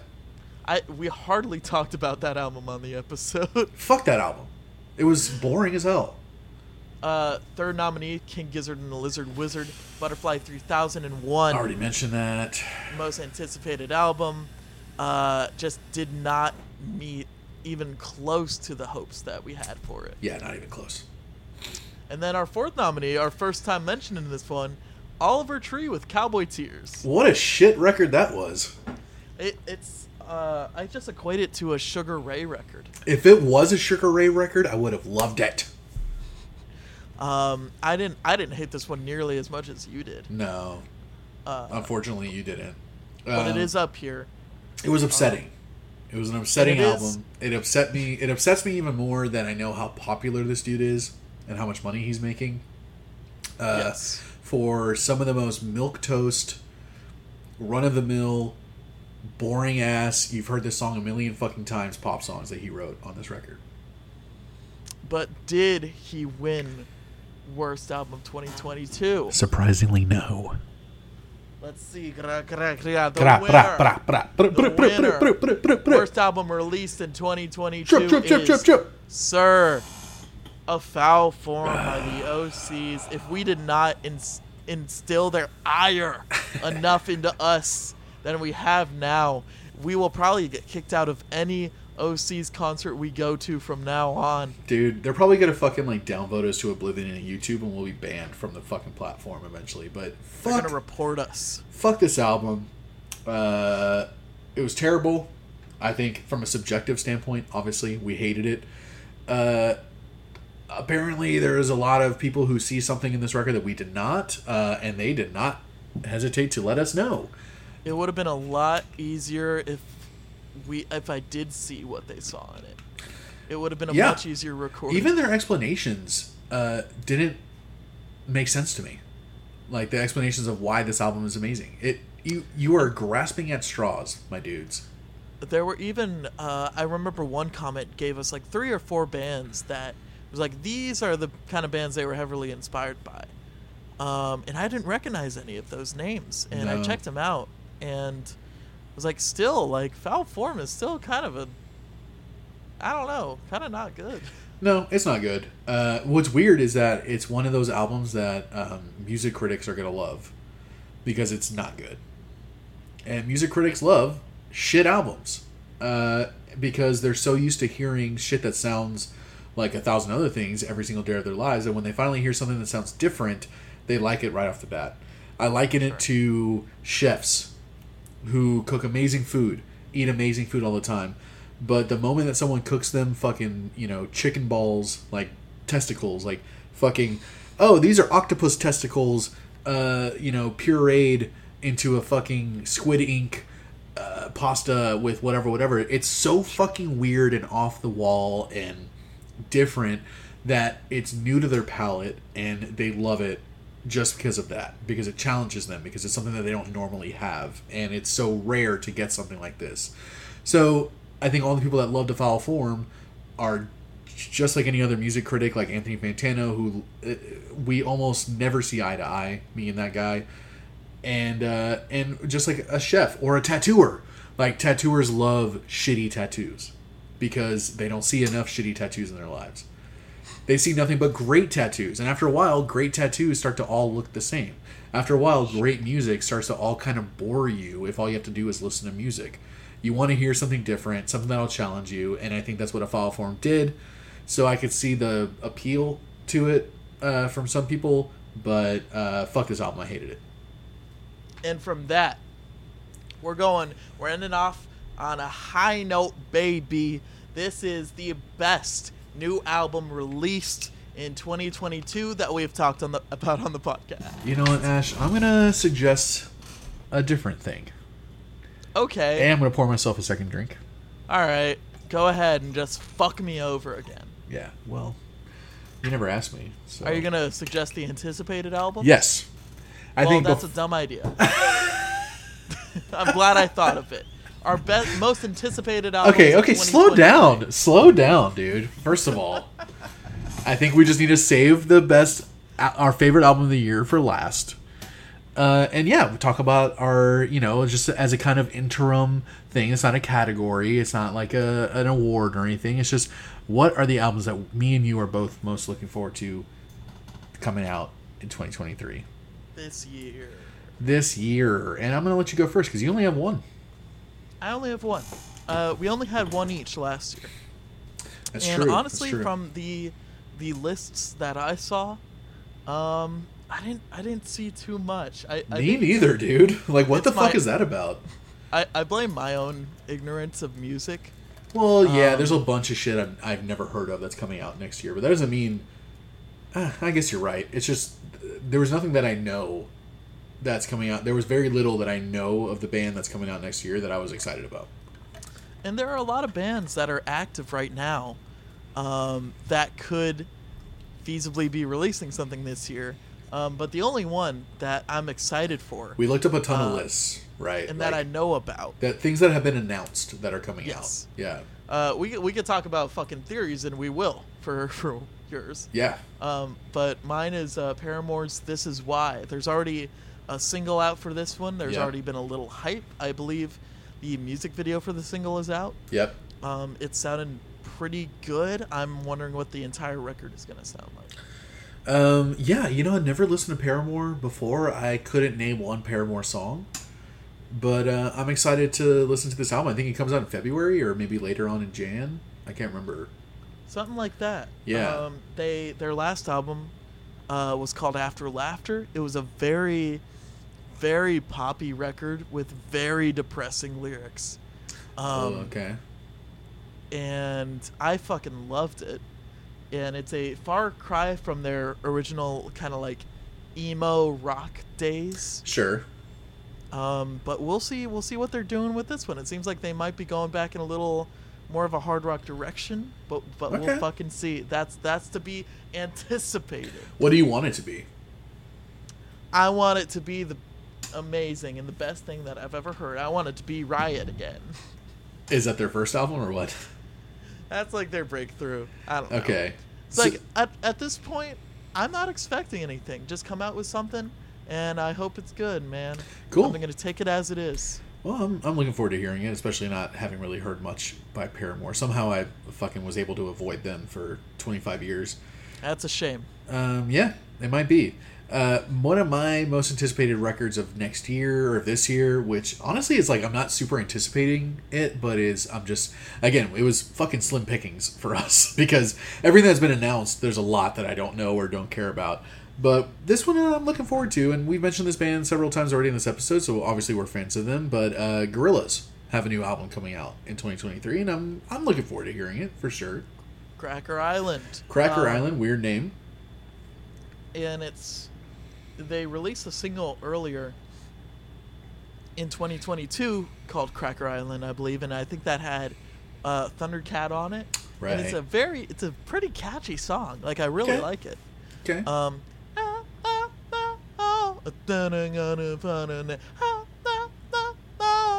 That's your preview. Okay. Song. And we'll see if the album holds up to that. I might take that off my list of most anticipated albums if that's what it sounds like. My second anticipated album for next year. This is one that I'm anticipating. I'm excited for it because of what the extras might be on it, but it's Green Day's Nimrod. is the fucking 25-year anniversary of Nimrod, which is fucking existential. That thought gave me a fucking white pubic hair. It gave you a hernia. Yeah, I have like hemorrhoids now. Yeah. Or whatever. I have an enlarged prostate because Nimrod just turned 25. But you're excited for maybe some demos, maybe some songs that didn't make it on the album. Yeah, because it is by far not even close my favorite fucking Green Day record of all time. And it's so good, man. I love that album, and it's despite feeling old as fuck that it's a 25-year anniversary. I can't believe I was 10 years old when that album came out. That doesn't sound right, but I guess I was. I was definitely listening to it from the moment it came out. I love that record, man, and I'm excited to see what extras come on it. So that'd be cool. And some things too. I only listed one, but two bands or acts that I want to see come out with something next year. The first one's Beck. I feel like it's been 3 years since we got a Beck record, and I love everything by Beck, so I'd love for him to release something new this year. Sure. You know? I don't think you listened to the last record. I did. Hyperstory, or not Hyperstory, what is it? Hyper something. Is it Hyperstory? Well, in any case you did. I don't know. Well, I don't keep up I with liked that, it. really. I liked it. I thought it was a continuation of Colors by... Colors was kind of like a super poppy record by Beck, and then Hyper whatever was a continuation of the poppiness, but he kind of incorporated some more of like his hip-hop stuff in there, and it was really good. But I want to hear more like Sea Change era Beck. Like I want to hear something really moody and beautiful, and I think Sea Change is probably my favorite Beck album. So I want to hear more of that from him. And the second band I want to hear something from next year is Idols, because I feel like they're due for something as well. You did not put that on the list initially. That's the first I'm hearing that. I know. I just thought of it. I was like, who has it been a while for that they haven't released something? I'm like, oh yeah, we talked about Idols in like 2021, I think. So it's been almost 2 years now. They had Crawler. Ah, fucking amazing. I would love to get something new from them. Is there any band that you could think of, like bucket list, you'd get something new from them this year? I feel like it'd be too early to ask for another Turnstile. I knew you were gonna talk. Yeah, I knew you were gonna mention Turnstile. It is too soon. We gotta like Glow On fucking like get old, and it's not old yet.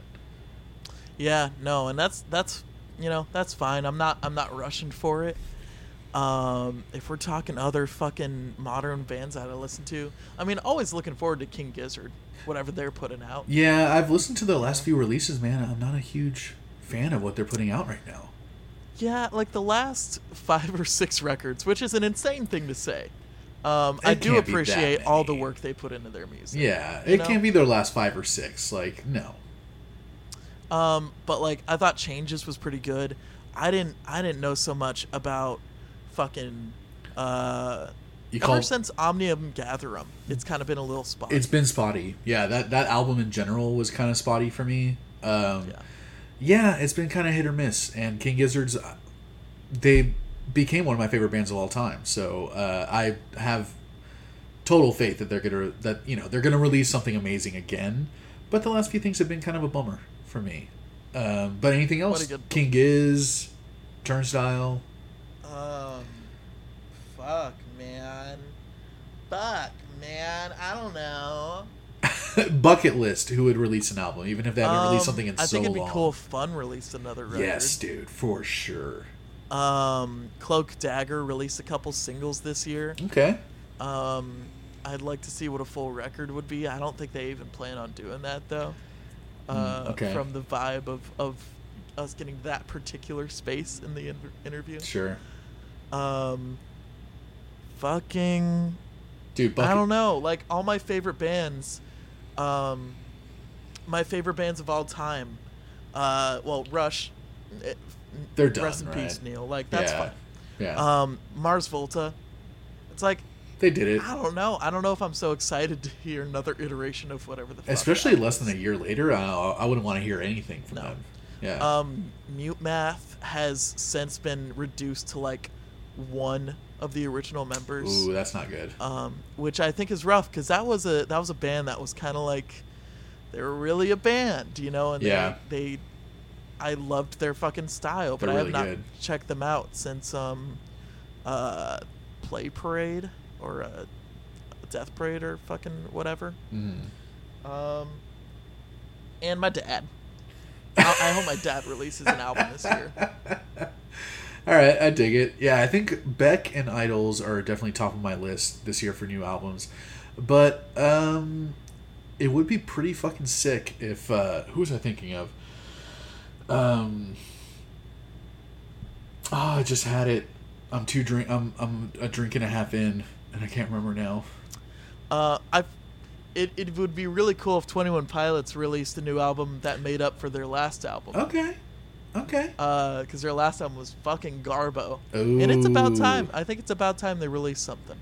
And it's about time they released something good too, man, because they were so good when they came out. Like, they were so original. They were kind of like Flowbots, like Flowbots if they were way better. I was always a defender of fucking 21 Pilots. I loved Vessel. They're one of those bands that like people give Trench. shit for, right? 21 Pilots is almost like not a Nickelback like level of like people give you shit for liking them, but it is kind of like to say that 21 Pilots is one of your favorite bands. I think a lot of people would automatically give you shit for that, which I don't think is merited. I don't think there's merit to that because they were really fucking good. I think the main thing they got is that they were like kind of an emo band in a way, and a lot of people said they're like fake deep and they're like just like too artsy fartsy or like kind of up their own ass. Are they kind of like I'm 14 and this is deep subreddit type of thing? I didn't think they did that until this newest record. Okay. I thought Vessel was a fantastic record. I thought Blurryface was great. I thought Trench, they were going to great new places. Though it was like, I think their ultimate downfall is that they're starting to get into like lore. You know? Ooh, that's not good. Yeah. Ooh. Where it's like the music videos have like secret messages and ARGs and like, yeah. Not good. Leave it to Coheed and Cambria. Yeah, right? exactly. Just let like, them do it. No one else needs to do it. Yeah, right? which is one of the main reasons why like I haven't listened to Coheed in so long because I'm just like, dude, I don't want homework to listen to music. like I don't want all that. So, and I completely recognize that Coheed's weirdly built themselves to be this incredible band. I say weirdly because of like where they started. It's just so weird to see where they've ended up. Metallica's coming out with something new this year, but I really don't give a fuck. Right? It's just gonna be a fucking hour and a half of fucking metal bullshit. I don't know. Have you heard the single? I don't have the attention span for that. I can't do that anymore. Have you heard the single? No. Apparently, they're going back to like. Well, I don't know. I've heard. They're going back to their Thrasher days. Yeah, that's what they fucking say with every fucking. They've been album. doing that for 20 years. I'm sick of it. All right, they did Hardwired. Whoa, it's thrash, and then every other fucking song's just Metallica. Hardwired to self-destruct. No, what I was saying was that a good apparently they're going back to Saint Anger production.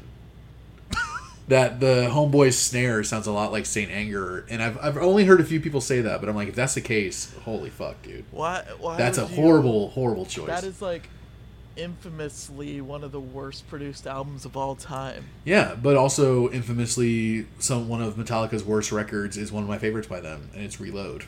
So, what are you gonna do? The heart wants what it wants, Ash. Whatever. Let's go on to our last fucking hey. Salute. Hey. Salute to yous. Salute to me. To the fucking viewers, to the music. Thank you to the fucking yes. heart, to the mind, to the balls, to the balls. Yeah. To the galls. To the coach. To the booch. To the booch. Thank you to people who are still making music. Thank you to people. Real nice. Yeah, thank you to people who want to listen to two random ass people talk about music, and thank you to you, Ash, for sticking with it. You know what I mean? For just, I don't know, man. It takes this, as fun as this show is, it takes a lot of fucking effort, and it takes a lot of time. Yeah. More than people would think. Fucking editors. We're not doing this. Like we're clearly not doing this because we have 10,000 people downloading every episode. We're doing this because we want to and because we care and we have fun doing it. And I think it's, you know, I don't know, man. I don't know how many people would stick to a creative project for 2 years and not see quote unquote results from it, you know? You know, and that's fine. We came into this thing. We never expected to blow up or anything. This was self-serving from day one. Yeah. And it's kind of like every band I've been in where I want to write music that I want to listen to. I feel like there's no podcast out there that is doing what we're doing, because what we're doing is exactly what I want to listen to. I'm our number one fucking fan. That's fucking true. That is true. No doubt. I listen to our podcast as much as I listen to any other podcast. And it's the same as Mortalis. It's the same as my band in high school, Super Rude Boys. My band in college, People Look Like Flowers. I wrote music with people. It was always a collaboration, right? And it was always, I collaborated with people to do something that I wanted to hear. It wasn't about, you know, like, oh man, this thing's super popular right now. Let's go fucking play that because whatever. It was like, I was doing it 100% for me. And if there was someone else there with me, then I'm doing it for us. And that's what this show has been the whole time. And it's and like we said, like 2022 was kind of a rocky year. Like you moved, we both dealt with very personal things throughout the year. Yeah. A lot of changes throughout the year. Hardships, you know, and this show was always something that I went back to. And like this was always something to do. This was always something to look forward to. It was always a way for us to get together every week. Dude, what a great excuse to hang out. Yeah, we otherwise, like, you know, you like, obviously with your friends, you want to keep in touch with them. You want to keep in contact. But easier said than done, man. Yeah. And so we kind of use this responsibility that we have to kind of get together every week. And you are, you know, by far the person I've kind of kept in contact with most in Mortales or even in Austin. Right. And it's because of this fucking podcast. Yeah. That's it, you know? Yeah. And this is the reason why I started another podcast with another friend. Because I'm just like, dude, I want to talk to you more often. Yes. Like, I want to hang out with you more often. And it really is a great excuse to, like, have a reason to get together. As weird as it is, like, some people need a reason to do it. But I love that, like, throughout the year, like, me and you have fucking nerded out on wrestling and watched wrestling together, like, online. Like, we don't live in the same city, and I probably hang out and talk to you more than any other friend.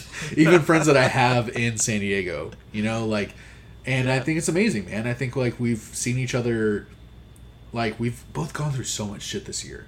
You know what I mean?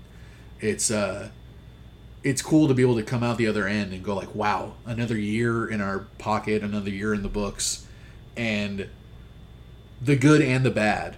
It's like, I love going into 2023 with like this new fresh energy and perspective, and we're going to be trying new shit this year. Yeah. And we're keeping it fresh for each other and for ourselves. And I think it's, you know, if anything, I think we talked about this last year too, in the award show, where it's just like, dude, start a podcast with your friend. Like, yes, it's the best. That's my fucking main message.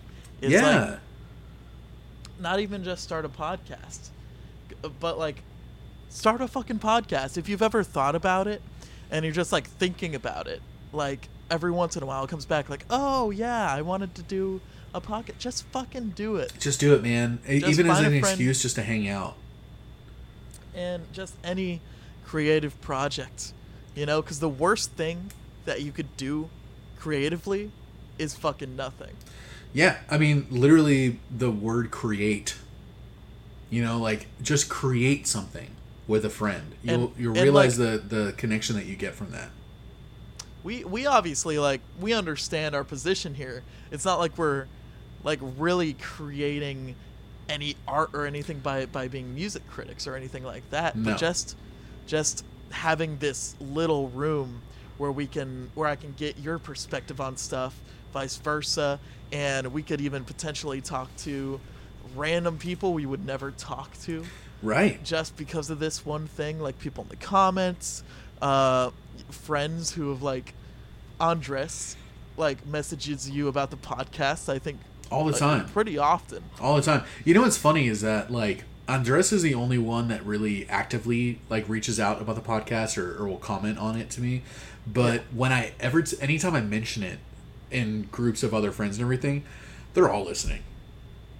And it's really cool, man. Yeah. And yeah, we're just like fucking art critics. Like we're the assholes that critique art, and we're just. But I mean, we've thrown our fucking ring in the fucking.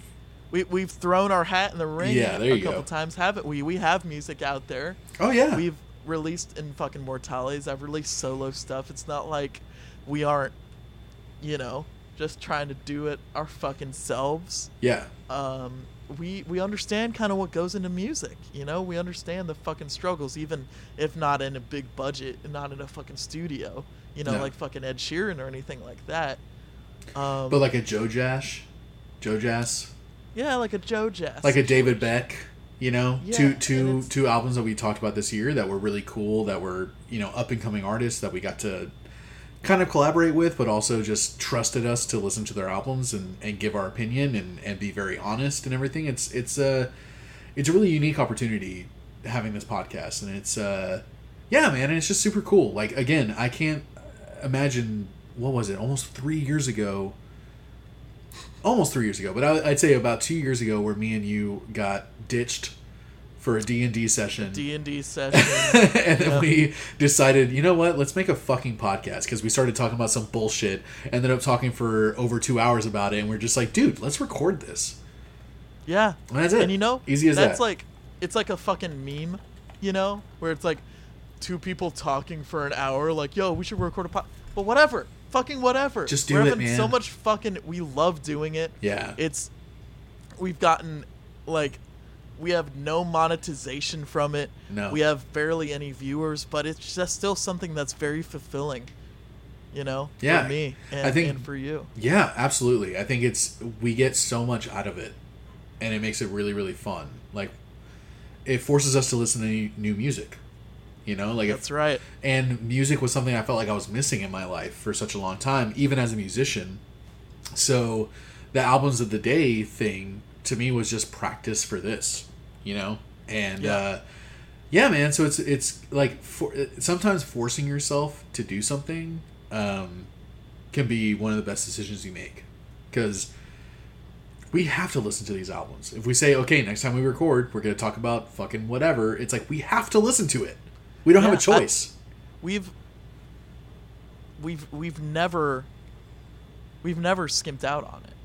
No, as far as I can remember. No. There's never been a time where I'm like, I don't know, I'm not feeling it. And if there is, we'll obviously talk to each other, but it's not like we've ever come in like, oh yeah, like I didn't listen to that shit. We could just, yeah, I don't know. No, it's like a fucking responsibility. It's almost like a responsibility to each other, right?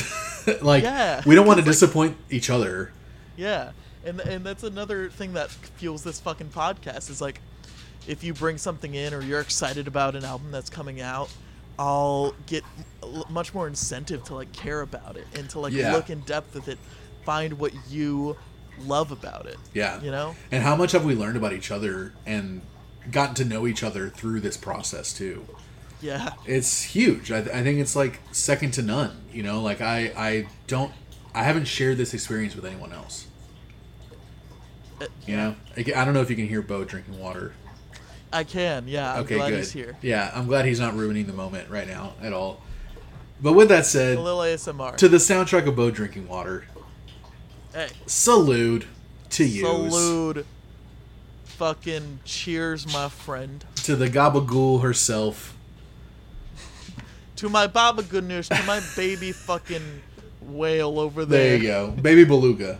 My baby beluga. There you go. Killing it in California while I'm in Washington. Yeah, I obviously have a better situation. But with all that said, and with all the bullshit out of the way, Ash, what's the last category?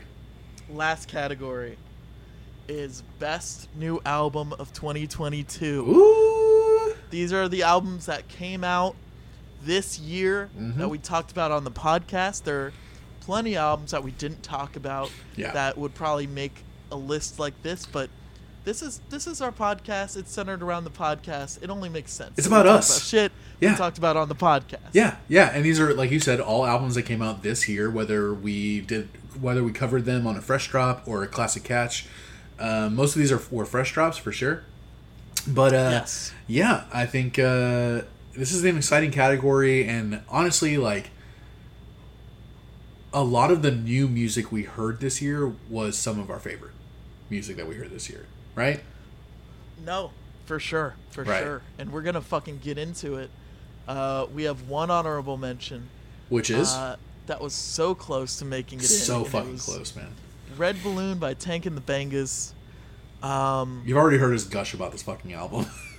Yeah, it's just a great fucking diverse album by a group that I've been following since their fucking Tiny Desk days. Yep. You know? Such a awesome, cute performance on Tiny Desk concert. But these other 4 albums, you might guess what they fucking are. Except one, because we haven't even mentioned one of them. And that's kind of for a little reason, isn't it? Yeah, it is. It's probably my fault more than anything else. But the first album on our best new album of 2022 is The Forever Story by JID, J-I-D. Yeah. We have not released this episode yet. Not yet. It is going to be out probably in a couple weeks from the release of this episode. Yeah. I believe we took 3 weeks or so listening to this record just from circumstance, not because we were like a Kendrick Lamar situation where it was like, nah, this thing is beefy, we gotta like take some time. I'm pretty sure I mentioned it at least once on the episode of The Forever Story where I was intimidated to talk about this album. Yeah. Yeah. It's an intimidating album because JID, it's a wordy album. Yeah. And it's like, he's a great storyteller. He's very introspective. Yeah. He's very raw with kind of his situation and his emotions. And this is I don't know if it's a sequel to The Never Story exactly. It might be a spiritual sequel because The Forever Story by JID was essentially a concept record, right? Yeah. It's talking about his upbringing, his history, his family, what made him who he is at this point is what the record was about. So The Never Story, I feel like, is almost about like his current state, his current position in life, and The Forever Story is like, I think I understand the title of the album because The Forever Story is almost just like, it doesn't matter what you do, your family and your history is always going to be a part of your story. Right? Yeah. So I feel like that's what The Forever Story was about. And I think it was a very personal record to him.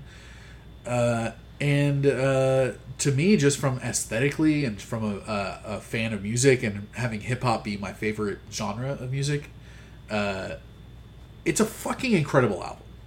It's an amazing record.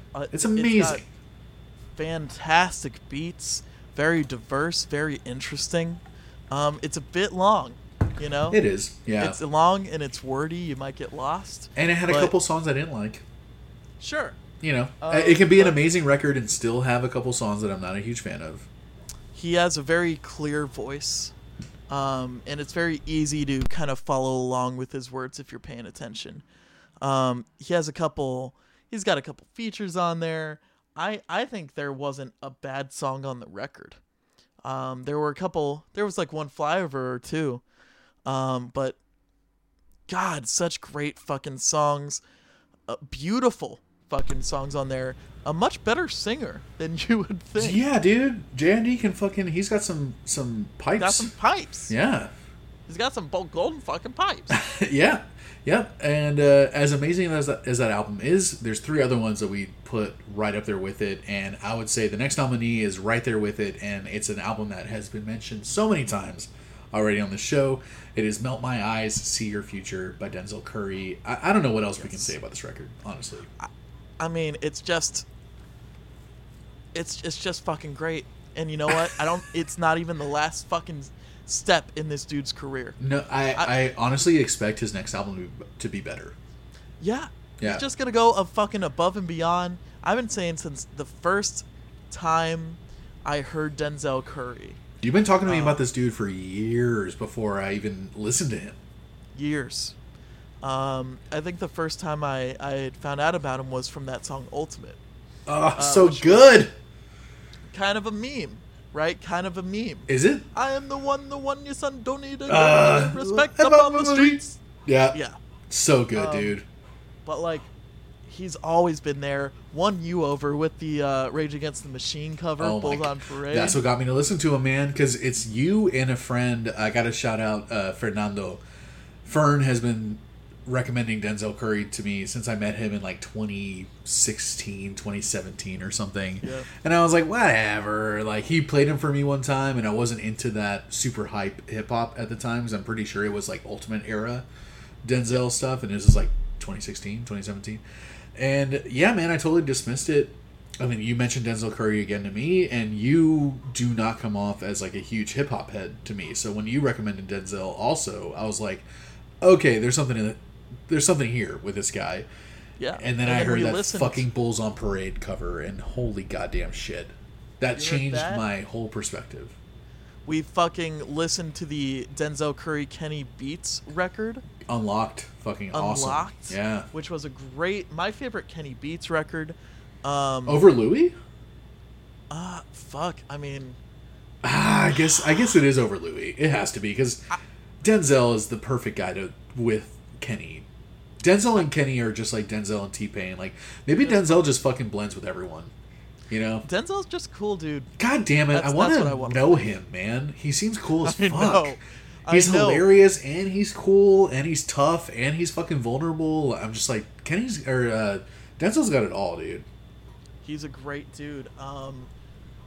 But you know who else is a great dude at making fucking beats is Kenny Beats. Louis. Speaking of the fucking collaboration. Yeah, he's definitely... Louis has to be a nomination for Best Album of the Year. Like, has to be.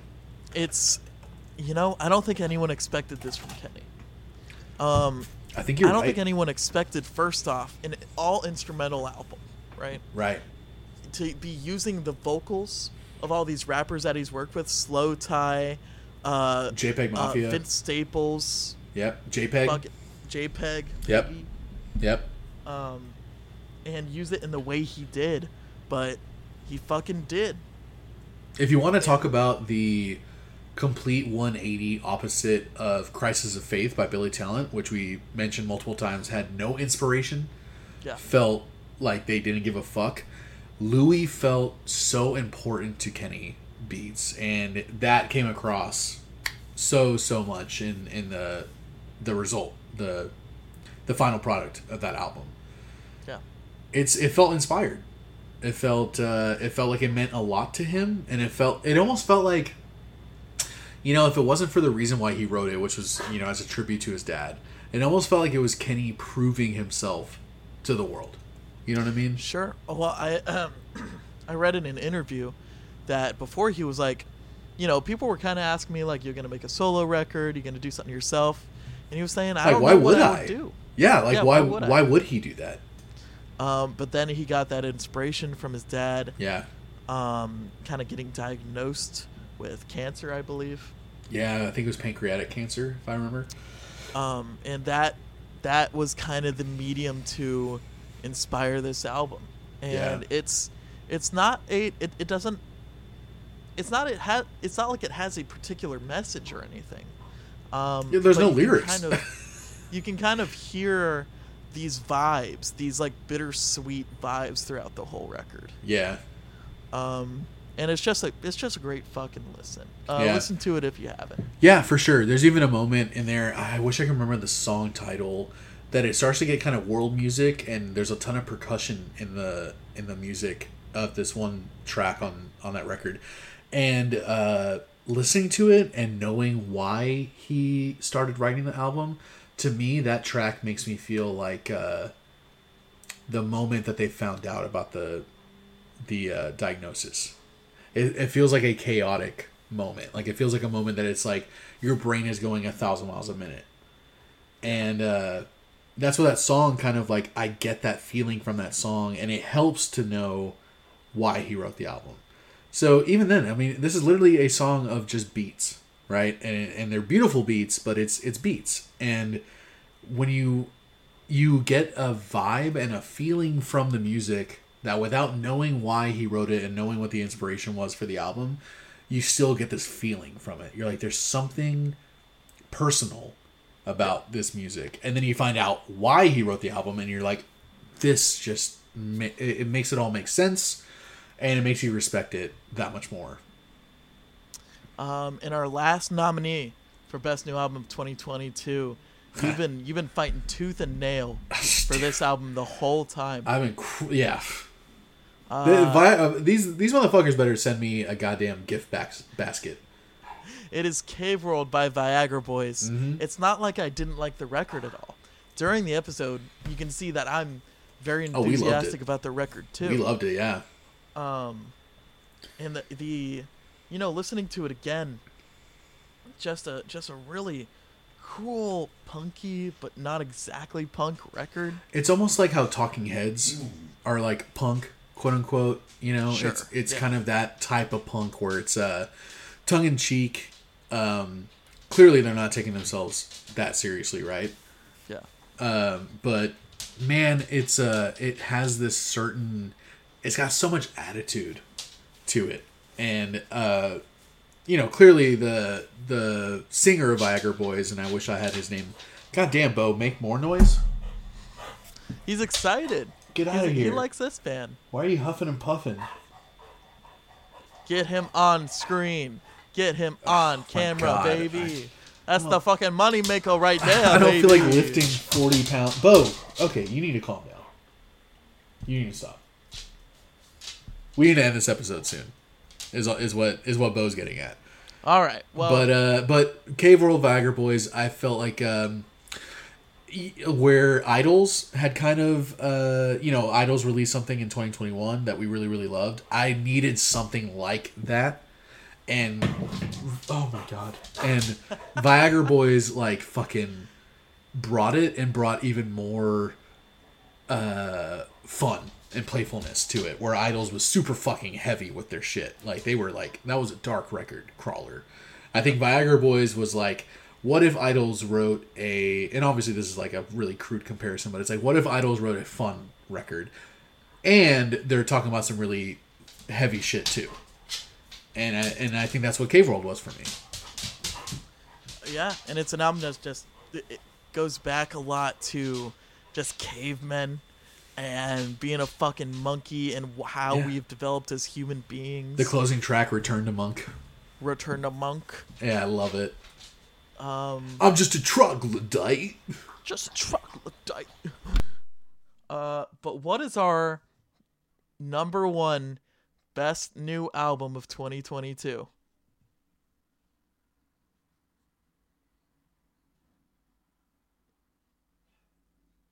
Bo's doing the loudest things right now. He's chugging water. He's huffing and puffing. He's fucking excited. He's click-clacking all over the goddamn wood floor. Lay down! Don't huff at me, you fucking... The hyperest goddamn 14-year-old basset hound in the fucking world. I'm blessed. I'm blessed to have him. Okay, you want me to say the winner? Yeah. Okay, well, clearly these 4 albums we fucking absolutely loved, but the winner, man, and I think it's for multiple reasons. It's for the production. It's for the art direction of the album. It's for the concept of the album a little bit. The message, and it's for how much we just love this dude. Spoiler alert.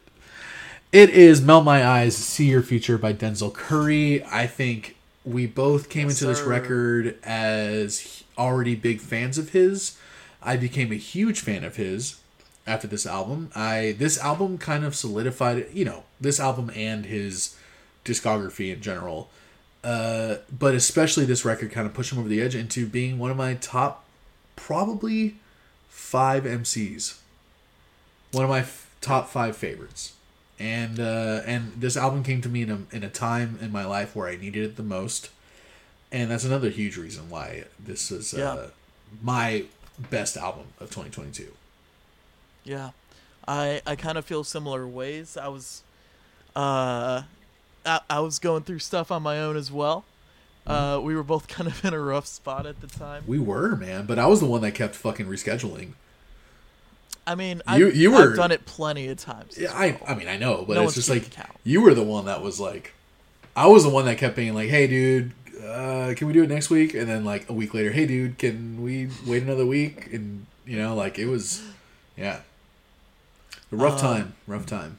But that just goes to show how good this fucking record is. Is that it kind of helped us with getting through some of that shit. A lot. It's not like it cured everything. It's not like it gave us the perfect mindset or anything, but it helped, man. Yeah. It helped. Just a bunch of interesting, diverse beats, some good features, a lot of interesting production choices. Let's talk about some of those features, man. Six Black, Rico Nasty, JID. Rico was amazing. We didn't mention her album that she came out with this year, but it was fucking Las good. Ruinas. Las Ruinas was almost ended up on a couple of my nominations. That was a good fucking record. It's a great record. Yeah. Who else was on it? Rico Nasty. Well, we got T-Pain. We got Buzzy Lee. I believe, was Lil Wayne? No, I don't think Lil Wayne. No, Lil Wayne was on JID. Yes. Who was on X-Wing? JID was on Ain't No Way as well. Ain't no way.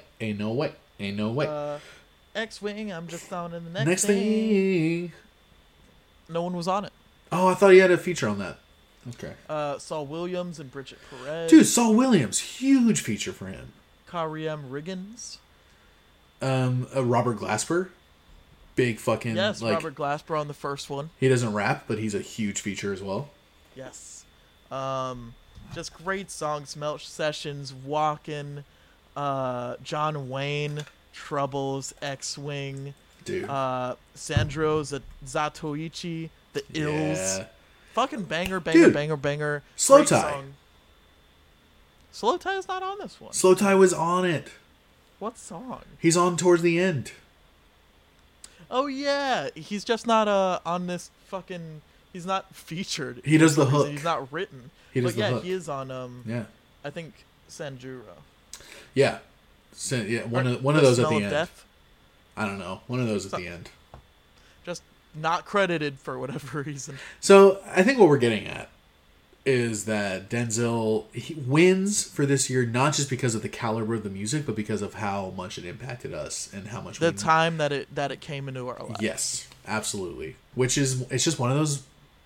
It's one of those moments, man, where things just align perfectly, and you get what you need when you need it. Yep. And there's got to be another album like that for you, because I have one for me, clearly. Where, like, in my life, I was like, oh my god, this album got me through this. Period.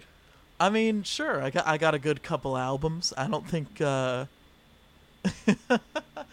maybe that would be a pretty heavy chit chat. I don't know if we would want to be doing that. I don't know if that's a bad idea at all. Well, we'll see. Okay. Should I save mine then? I'll save it. You know what? Fuck it. Fucking save it. Yeah, I'm saving it. We're going to talk about it in some capacity. Fuck the 1 or 2 listeners we get. Yeah. Fuck I'm not going to give it to you. The half a person who made it 2 hours and 13 minutes into this episode. Oh my god, dude, for real? Yep. Yes, sir. We did it, Ash. We hit the fucking 2-hour mark. I didn't think we would. Once again, my bubba boo on episode 1 and the latest episode we got. I did not think we'd make it past 2 hours on this. That's impressive. That just shows how much we can fucking talk our fucking mouths off. And it's on me to edit this, and I'm not editing a goddamn thing out of it. No? You're not editing the part where Bo comes in and you like... No. No, you're keeping that in? Keeping it in. Great, sure. That's all part of the experience. This is raw. Exactly. That's a slice of life. This is raw, dude. We're raw dogging life right now. And whether y'all like it or not.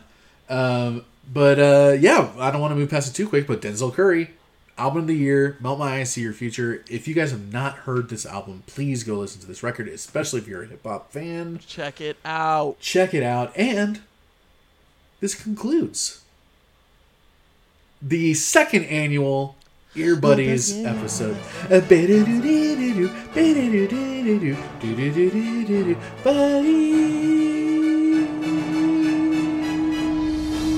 Thank you so much for listening. Thank you for watching. Thank you for participating. Thank you for harassing. Thank you for haranguing. Thank you for commenting. Thank you for following. Thank you for subscribing. If you've made it this far, if you made it to the end of this episode, I know I will. Truly and genuinely, thank you. Like, literally, thank you. Like, seriously. Seriously. Like, this is... we were saying... we say all this shit about, like, we don't care if anyone's listening. Fuck and you, it's true. Dude. But, like, it just makes it even more special when we find out some people are, you know? Yeah. Even if those people are friends and family. Not just even. I'm not trying to reduce, like, that. I'm just saying, like, strangers listening to this confuse us. Yes. It's weird. Like, it's like, what? Why? Friends and family listen to this. It makes a little more sense. But even then, it's still just like, oh, cool, man. Like, wow, that's fucking awesome that you listen. And, yeah, like, wholeheartedly, again, this is a completely self-serving podcast for just me and Ash. Like, just so many reasons why we do this. But, like, I think we can confidently say,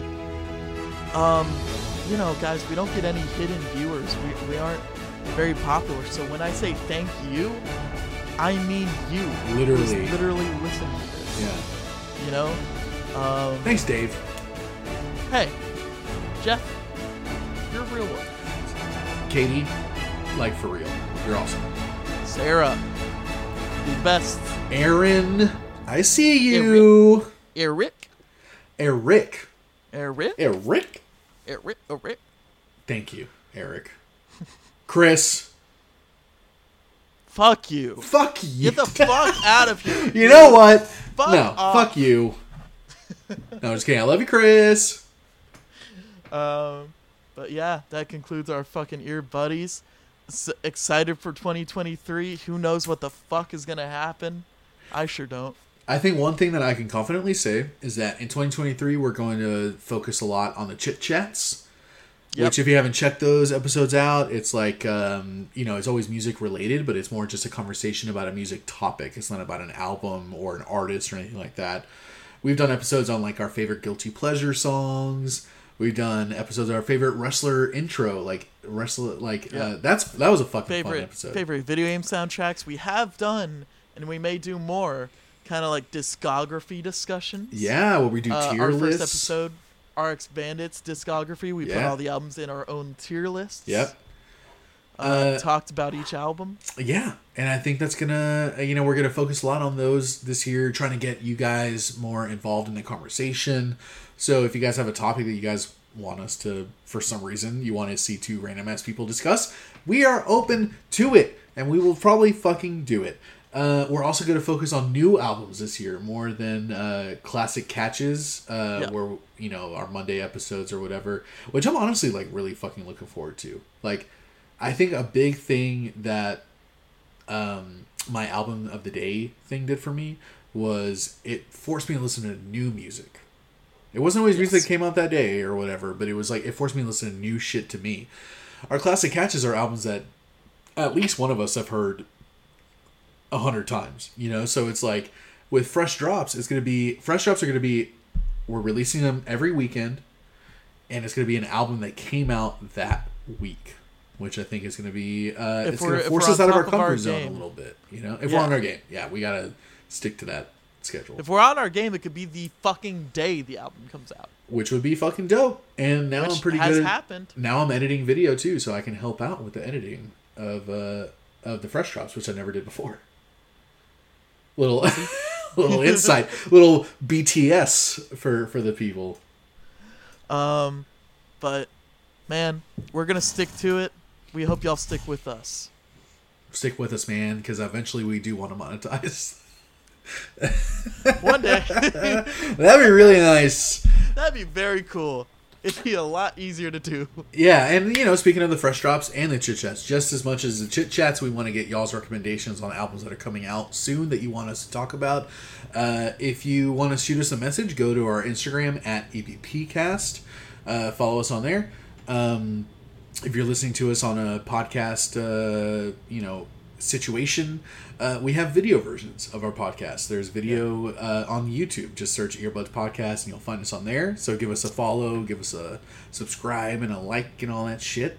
If you're on YouTube, we're on all podcast hosting websites if you just need something to drive along to in your car. Yep, it's not always a video component. And one thing that we forgot to mention that is going to be new this year is we're actually going to have the actual music that we talk about on our episodes. This is quite a development. That is a huge change for us. It's going to depend on what type of episode that we're doing. But for our fresh drops, we typically like to do track by track reaction. So if you have a Spotify account, you'll be able to listen to our podcast on Spotify and listen to the full track at the same time that we do, and then hear our thoughts immediately after that track plays. And then we'll give a review at the end of that album. I'm super fucking excited for this. I feel like that's the one thing we've been missing, man. Yeah, it's the one thing we've been missing. On a music podcast, we have no music on here because we are going to get sued. But if we do it the way that we want to do it this year, we should hopefully not get sued, which would be nice. We're going to try our best. We're going to try our best not to get sued. And yeah, man. So with every fresh drop, if you listen to it on Spotify, you'll hear the full track along with us, and you'll hear our commentary afterwards. If it is anywhere that's not on Spotify, you will hear 30 seconds of the track. So either way, you're going to be getting music this year on our podcast. You're going to know what we're talking about, and you're going to finally fucking understand when we go like like you're going to know what part we're talking about. You know what I mean? When we go like. Yeah. Cafe de Mo. Cafe de Mo. You're going to know what that is. So that's super exciting. So with all that said, Ash, anything else you want to plug? I feel like we've been plugging for like 5 minutes now. No. Same. I want to finish this drink with you, so don't immediately hang up. But, buddies, thank you so much for listening. Ash, this was a good 2 hours and 21 minutes. Lucas, this was a good 2 years. God damn it. You're right. It was a good 2 years. Let's make it 3. Okay, deal. But bye! Bye, y'all!